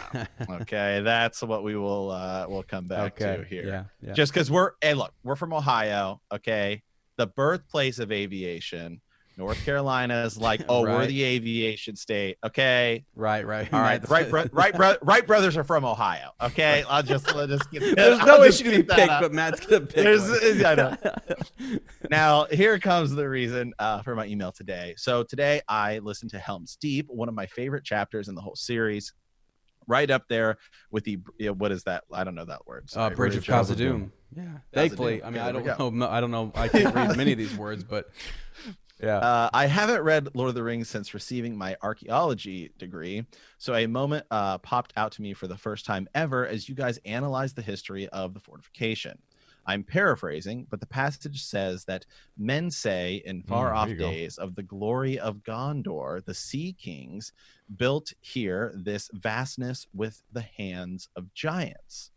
Comparatively, the Anglo-Saxons found archaeological remains in Britain long after the fall of the Roman Britain Empire.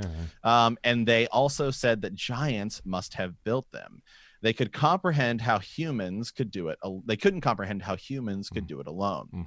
So why is Tolkien including this history, this in the Helm's Deep, Hornburg? To me, it seems that Tolkien is attempting to show the decline of the Third Age of Middle-earth while also elevating how amazing the Second Age would have been. With this logic, Helm's Deep was not, in fact, built with the help of giants. Rather, the Numenorian technologies of architecture and weapon and many other such skills have been thoroughly forgotten, even to the point that people in the Third Age can't contemplate that humans could build such incredible things. That's the so Second Age was the peak of Roman Britain. The third age was the Dark Age, a term we no longer use in the field, but you get my meaning. Yeah. Despite the negativity that this interpretation aims at the third age, the result of the series does speak to the heart of courage of peoples of the third age, and how incredible the achievement of destroying the ring of the second age super villain truly is. Best, Luke Kaiser, the Sherd Nerd. Luke, I need time to digest this. This is incredible. First of all, did you do this on purpose? No, this was supposed to be, actually, we were gonna read this last That's episode. That's what I thought. And how in the world does that work out again, that perfectly that we were talking about giants? Every episode, I don't get that. Parallels what we're talking about. I don't know what's happening. I don't even know. It's truly magic, out of body moment. It's truly magic. It's truly magic. Luke, that's amazing. First of all, I would love to just be a fly on the wall in the course of one of your days in Crete and just kind of see what you uncover. I'm sure there are probably times where it's very monotonous, but I would be blown away to see that. I've always secretly wanted to be an archaeologist for a day, mostly because I would have a whip and a fedora with me, and people would probably look at me strange. But if you remember Mrs. Berensmeyer from high school, she in the summers she would get Latin grants. Teacher, man. Yeah, mine too. It was great. She actually had a mannequin with her own Indiana Jones archaeology hat that she would go. She worked on the ruins of Troy. She would go, and in the summertime she would have these grants where she would go do archaeological digs and analysis and all this stuff. And she was legit like a Vertigo Indiana Jones, who worked at Mount Vernon High School. She's amazing. She really was. That's insane. I didn't know that you had her too, Matt. She's like one of the most amazing teachers I've ever had. I loved her. So that's incredible, Luke, that you do that. And the parallels that you're drawing here. And again, Tolkien works on so many levels. He's got the prehistory thing, so the allusions to actual history. He has allusions to other mythological events. He has the language piece. He has his own experiences of modern warfare and the value of a simple life versus relying on too much technology, or the rapid advancement of technology and the misuse of that. Well, yeah, no, and I can't kind even of process, honestly, Luke. No, so. this is actually amazing because I remember we were talking about we were talking about Helm's Deep and the creation, like all the ancient fortresses and things like that, and to hear the Sea Kings and the Sea People, right, and that being the Numenorians, this Second Age thing. I guarantee you that Tolkien, and I can't guarantee it. Somebody will check me on this. He wrote a letter you don't know about. He wrote a letter I don't know about. He was probably being a smart mouth. But that if you're studying, I mean, he was into the history of language and had its development. That was his love. And basically, Yep. Understanding that, so you have to understand people and regions, and you would look at structures. I'm sure, even written language, obviously written language, and so you look back at some of these ancient stones that were carved and that had. I'm sure he wondered about those things, and he wondered about the progression of technology or the loss of things or whatever. And sounds like I'm about to spin into a Graham Hancock. Situation here. Joe Rogan episode. I mean, it's interesting. I mean, it's like. I mean, you think about Stonehenge, right? And you look at those and you think it had to have been giants. Had to have been.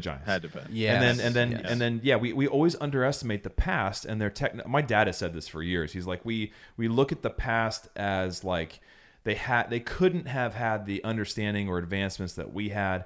And it's only recently that some of these minds, right, who start to question, maybe it was a different advancement. Maybe it wasn't cell phones and computers, but maybe they had these knowledges that were lost to us that were just as significant and just as applicable to the things they were doing. And for them to achieve these great feats that last. I mean, they even look at, what is it? Machu Picchu, right? And they talk about how did they get those stones there? How can you not, you can't even fit paper in between the joints of those stones. They say that lasers couldn't even cut make those cuts. We couldn't replicate what they did. So yeah, either there were giants or aliens, or they had technology then that has been lost since. Yeah, let me give you another one, which I think is interesting. Only if you tap my leg again that. I've done it 15 times this episode. Just don't go any higher. Don't go any higher. I think it's I'm losing my voice because that's probably the 15th time my voice is Like you are cracking. I don't know. Is it a special time for you? You're going dude, through something? I'm losing my voice. I don't know what is happening. It must be a bunch of podcasts you do. I don't know. So, hey, people said it. Spread too thin. They're on the internet saying it, man. Spread too thin. That was the 16th time. Why does Ezra's voice crack so much? That is the 16th time I've yeah. No, but there's like, too many cracks in this episode. I just too gotta many say, cracks. There's lots of cracks. Falling through cracks. It's Matt cracked open a beverage. Matt's trying to crack us on a riddle. Here's what he's getting ready for. You finish the thought, though. Hold on, wait. Look, I do have a riddle. Yeah. Hold on. This is gonna be interesting because I think Matt's gonna like this, and you're gonna like this too. Ready. Imagine that in those ancient times, you talk about different like advancements in technology. People used to. I'm just gonna say this as if it's fact. It may not be. Okay, I but like that. People used to walk into stone chambers. Imagine if this room was made out of stone. And it was made in such a way. It is actually. It's brick. That when they walked in, it was a healing chamber. Pyramids. Because of the frequencies that resonated. Yeah. And that you would walk in, you would be healed, and you would walk out. Yeah. That to us would be absolutely either magic or that would be we wouldn't understand that. And I mean, like, seriously, I'm talking about the body actually healing itself, like that. I ever grew my thumb that way. I've got a pyramid in the back. I knew you did. Well, if you think about how much knowledge is actually lost, was lost back in the day, like you think of look at Egypt, right? You know, all these times where you have the pharaoh dies, and then all of his servants and stuff like that are then basically you're going in too, right? And so like those are the people who have all of this knowledge of what it is that the pharaoh, who is probably the only person actually achieving anything because everybody else is, you're not really in a position to do so. So that knowledge is lost. And so that's why it takes forever. You know, the library at Alexandria, right? You know, if Julius Caesar was the one who burned that down, they said if that, they're like scholars. There's scholars that say, hey, if that hadn't burned down, we have flying cars and stuff, by DeLoreans now. That are flying. And then just look at us today and what it is that how we prioritize technology. Yeah. Right. And the way and what it is about technology that is important to us. Like think about, if you think about something like, say, you think like in the future, maybe we'll have chips in us that, that do stuff like that. But like right now, we literally are carrying around devices where I can talk to anybody in the world right now with this tiny little thing that you can look up anything you want to look up. You can access research to any information immediately. And, it's like, what are we mostly doing it with? Well, we're mostly using it to take pictures of ourselves, like doing stupid things. Lost, I mean, and so it's just, I think part of it is what are we using it for? Yeah. What is our purpose for? They had steam engines in the Roman Empire, but they didn't think, hey, they had running water and plumbing and And I want to say, while there were some stocks gained today and some advantages made, there was a lot of technology lost today. Just right here with this hot. Yes, there was. Yeah, it happens every moment in front of our very eyes, guys. Yes, it truly does. So I mean, that's just On one more serious talking. You were serious. Oh, my bad. Lane was serious. I didn't think we took things seriously. Actually, that's fine. Legitimately, technology was lost. So you're totally It was there was levels. Are you going to catch that later? There's no reason to laugh. There's no reason to laugh. What? As Matt just sips on more. I need more water.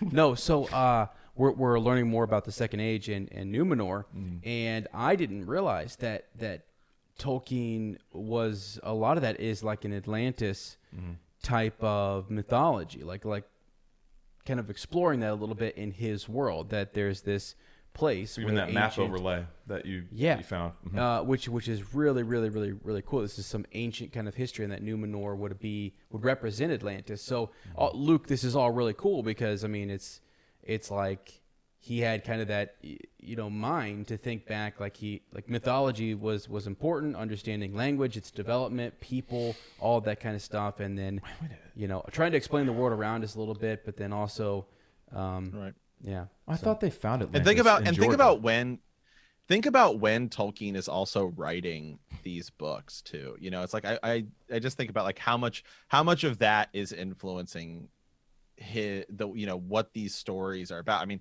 if he's writing it in 37, then you're talking, we were in a worldwide depression. We had just gone through World War I. We're getting ready to go into World War II. And it's like, how much of that influences its way into these books?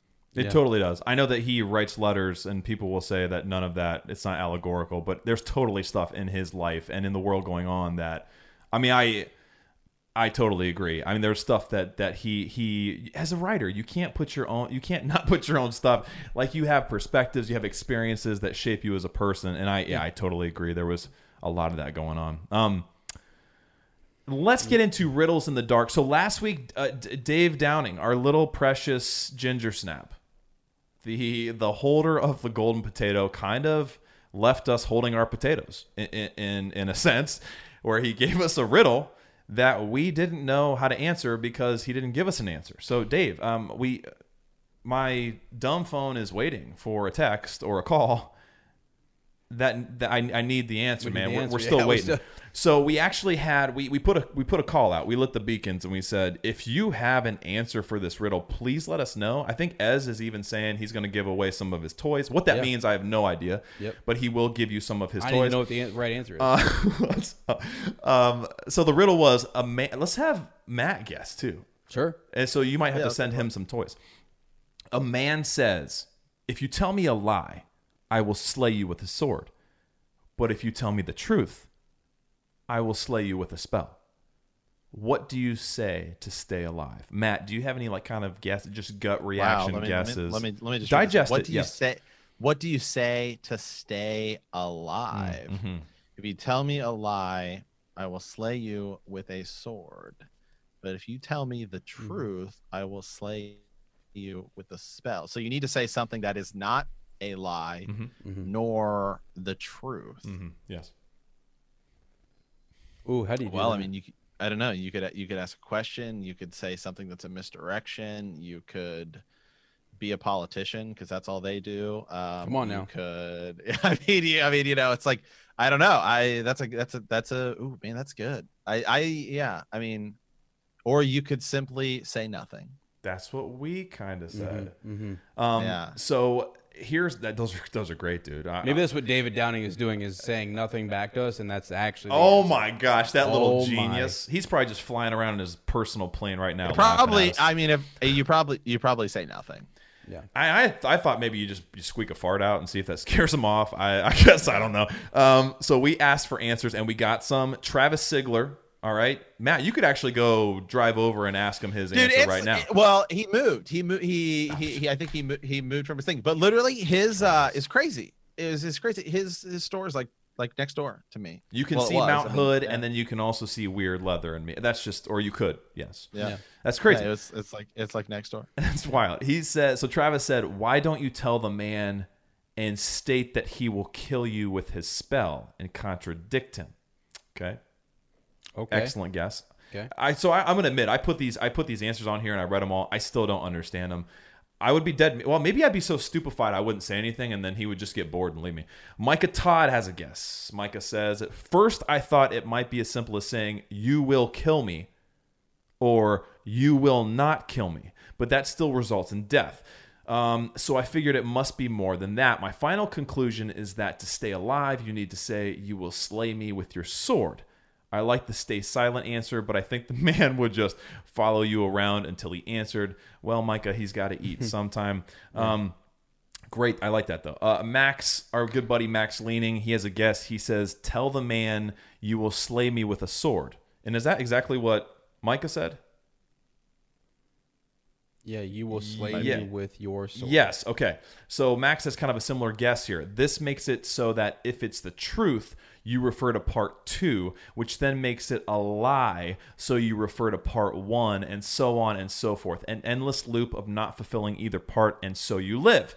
That's the only solution I can come up with to this riddle. I think this makes it make sense. Wow. And then the Pickett family emailed us in. I don't even know the Pickett family. These are brand new uppers to me. I have no recollection of them, but this is awesome.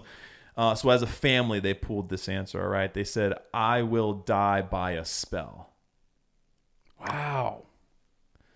And again,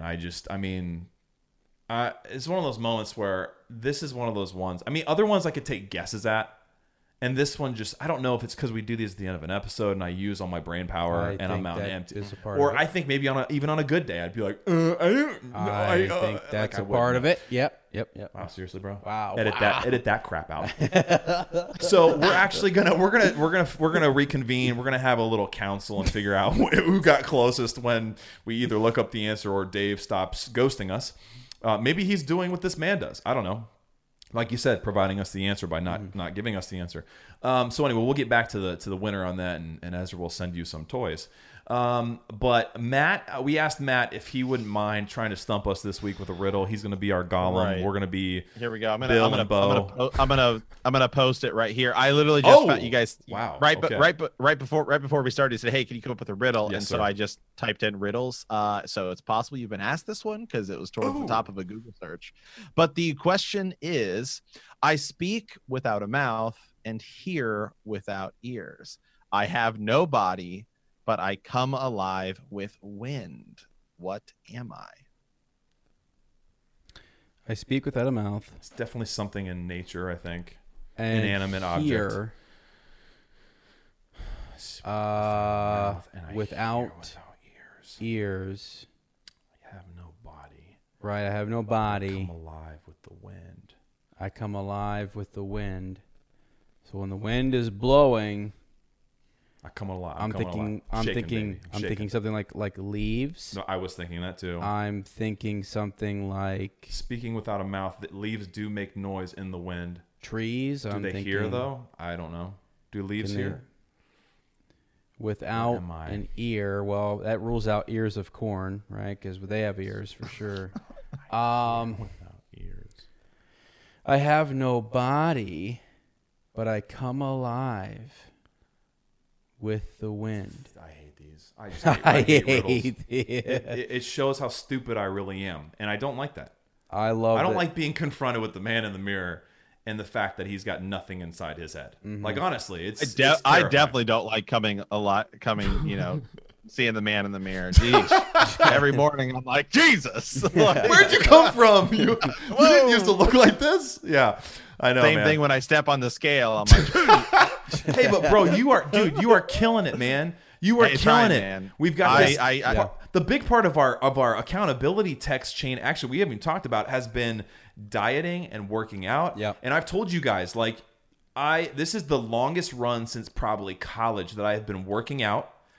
I want to say it's like almost 3.5, 4 months now of every week. I think I went through a spell of 3 or 4 weeks where it was only 2 days a week, but I haven't missed a week since like June. And it's because every time I go in that gym, I say, fellas, I'm in, I'm grinding. Thank you.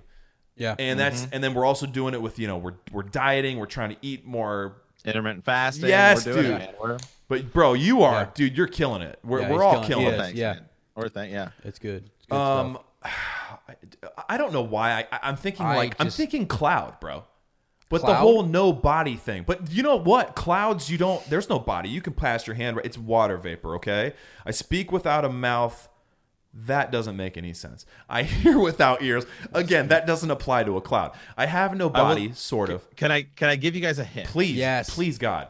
The hear without ears, I think, is the more important part. I think you could even get rid of the "but I come alive with wind." That was the part I was fixating on. I feel like you could get rid of the "I come alive with wind" part, and that would almost make it a little bit easier. The hear without ears. So think of something in nature that hears, but also speaks. So I would almost say it hears first and then speaks. Is it like a river or something? So okay, here's the thing. Here's the thing that I hate about these riddles. I'm just gonna be honest. This is maybe why I don't like riddles. Is it makes you focus on all the things that it does. Like it couldn't be. You know what I'm saying? Right. Like I'm instantly thinking of all the things that have ears in it. I'm like owl, bird, person, dog. It's definitely not an object. It is. I could say something that would make it way too easy. Okay, then say it. Well, sure. Say it. We're about to have you give us the answer anyways. has to do with audio. So think about audio in nature that hears and then speaks that sound. Echo? Yeah, it's an echo. What? Wow, I want this on a highlight reel. I've never gotten a riddle before, Ez. That was good. Now, did Matt have to did Matt spoon give us feed 2 me? or 3? Yeah. So Yes, I did. Here you Yeah, go, yeah. Lane. Here's Yeah, echo sauce. So I get it. So I mean, I don't You know. get I the literally assist. just typed in riddle. I just typed in riddles, and it was That was a good one, the though. first That was thing good. Came up, but it's like I speak without a mouth. Okay, I hear without Yes, it's ears. a sound without. Yeah, I almost feel like you could get rid of the "I come alive with wind" because you can have an echo that has nothing to do with wind. Right. Don't echoes kind of die in the wind almost? Yeah, I don't know. I don't know. I don't get that one. Yeah, that's a good point. I mean, yeah. you hear an echo Because if best you're when in it's a still if you're in a space. cave, Yeah. if you're in a cave, you're gonna have an echo. So I don't know. Yeah. Well, Matt, as I go through and I make my chart of like, you know, the value of podcasters, you just jumped up there, bro. I mean, that was an assist like none other. I jumped down, however. John Stockton, man. Oh yeah, I jumped down. I'm all the way down on like maybe Latrell Sprewell, PJ Carlosino era. my. So. Hey, Sprewell wasn't bad. Well, I'm talking about his lowest Those point. shoes. Oh, and one Tai Chi. Oh, those were sick. I had those actually. I had those shoes. I did too. Yeah. Yeah. Okay. All right. Matt, beautiful. Thank you for kind of, you know, helping us along with that one. You've talked about it briefly, but where can people get more Matt Brady, man? Wow, man. Let's just start the list here. Okay. So He's like an you ant going. He's like Treebeard going through the Going through list. the old lists. So you can follow me personally on the internet at Super Gains Bros. It's all one word on Twitter and Instagram and TikTok.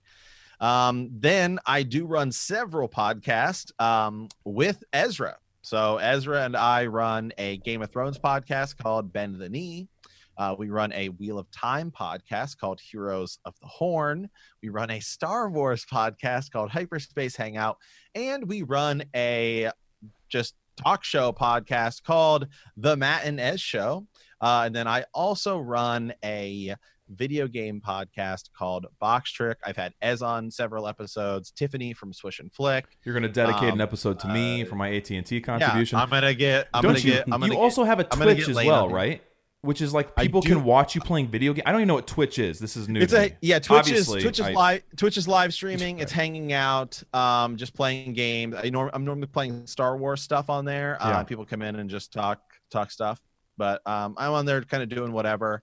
That's cool, man. So mostly, you know, those podcasts I run with Ez. So Yeah. if you guys are like, wow, I don't like Matt at all, I'm never going to listen to Matt and Ez's podcast, but maybe you do, and you're, you know. I don't think anyone's gonna. Yeah, I don't think anyone's gonna say that. Yeah. It's ridiculous. Yeah. And Lane just filled in for me for an entire episode of Hyperspace Hangout. Yes. I was Ez and Yes. Lane talking Star Wars. I kind of felt like Matt was ducking me. I thought he was gonna show up. I thought it was all a hoax, and Matt was gonna be like, "I'm here, baby." But Good. I need to send him my Dash Rendar. I would love to come on Hyperspace. I don't want to invite With Matt. myself. we No, need to I just was about to say that, we need to do a three of us 18. episode of Hyperspace. Can we do an 18. I'm up to 18 taps in the leg. Good Lord, you're counting Sorry, I them? just That's got so it. scary that you're What counting the them, Ezra. heck? Like, Sorry. I would love, guys. Okay, I'm not gonna write an episode for you, but I would love to come in and actually go through every single occurrence of when hanging out happened in hyperspace. Maybe dedicate it to somebody, maybe not. So anyway, go check out Matt. Just casually flying through hyperspace. Yeah. I go check out Matt, see everything he's doing, listen to all the podcasts, support him. He's a fantastic human being. It's been an honor having you on the show, Matt. We've loved every second of it. How can we Oh man. Yeah, I do have a little bit in Fortnite farewells. I don't know if Matt's read this or not. I'm gonna get. How can people share the load, my friend? Well, yeah. So how you Was can that what share? you were laughing at? No, yes, Okay, it was alright, totally what it was like. Okay. You can share the load in several ways. We always say, rating review. You sounded very intoxicated. Subscribing on. I almost went for 19. For subscribing on YouTube will be great. We are putting. Remember, all of Dropping Eves is over there. That's the 8th time my voice is cracked. Dropping I'm Eves. losing my voice. Sorry. Something else is dropping. we're not dropping Eves. Gandalf something. I'm not dropping. So yeah, all right. I've lost. Can you tell that it's midnight here and it's like not even 9 o'clock where Matt's at in Portland? It's like time travel. I mean, you can totally tell if you subscribe on Patreon. You'll see the difference. Back to the Future. You will see. Yeah. Oh, it's weird. That's weird. One of my favorite. But I have my blackout curtain, so you can't see. But Matt's in the future. Matt. No, wait, we're in the past. I'm in the past. You're in the future. Dang, I'm so confused. Aren't time zones? But you know what's really crazy? It's the present. Is that what happens? What happens if two people are born at the same time but on opposite sides of the world? Don't do that. Mm-hmm. Don't. Do they have the same birthday? No. But don't do really? That. Why did you? They do. Dang it. Now that's stuck in my head, man. Think about it, Lane. It's one of those questions you open the podcast with and you did at the end. You're not supposed to do. I can't resolve that now. Oh shoot! Shut her down. Like we're talking right. We're talking right now in real time. Right. But at different times. That's crazy. It's all about perception. I mean, time is all an illusion too, isn't it? Okay, we got to stop. We got to stop. That's an appendices. All right, friends, share the load. You can head over to Patreon, YouTube. Send in your Bywater post, your Tolkien story, all that good stuff.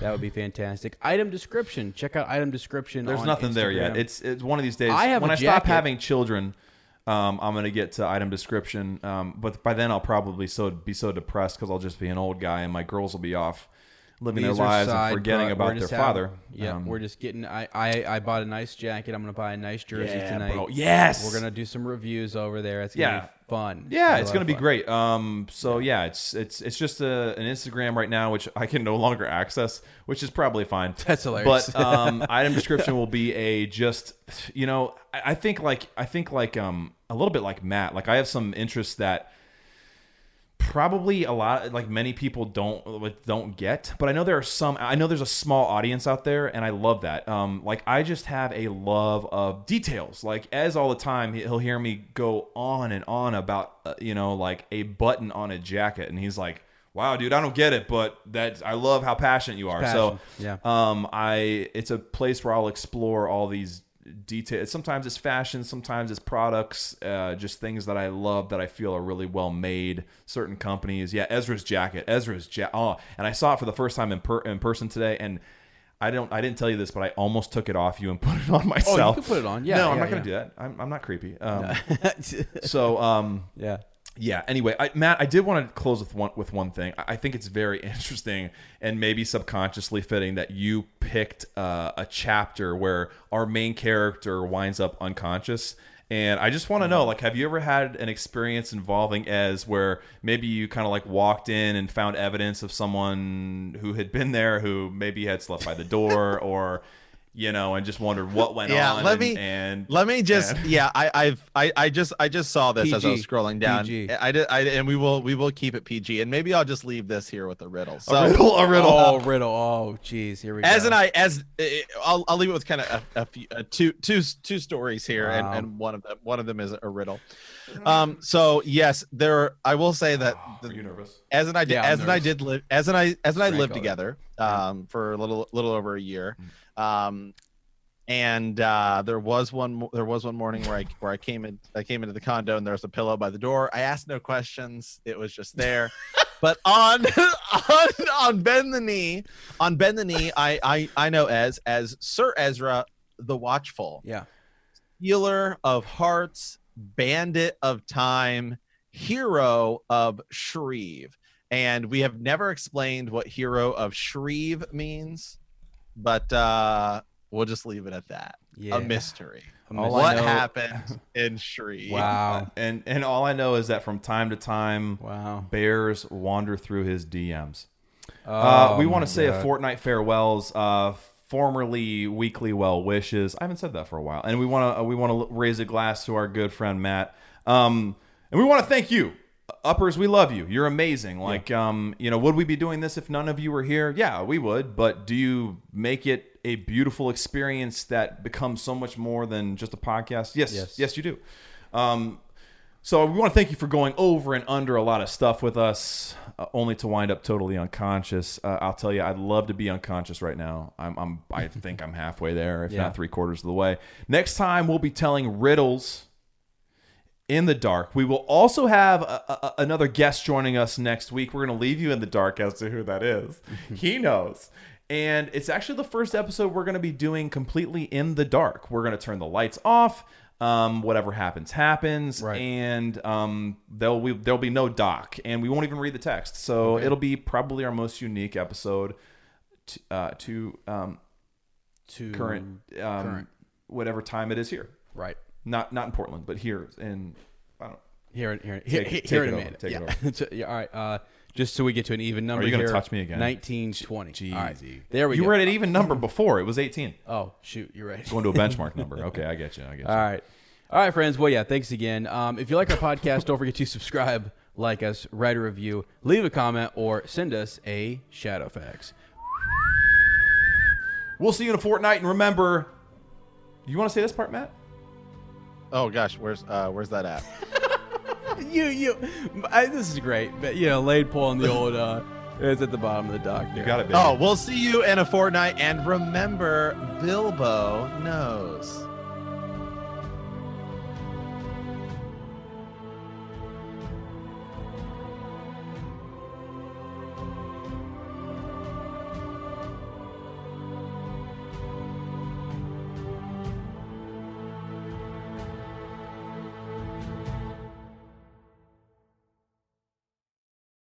Grand Canyon University, an affordable private Christian university, is one of the largest and fastest growing universities in the country, offering more than 270 programs online. In addition to federal grants and aid, GCU's online students received nearly $130 million in institutional scholarships in 2022. Find your purpose at Grand Canyon University. Private, Christian, affordable. Visit gcu.edu/myoffer to see the scholarships you may qualify for.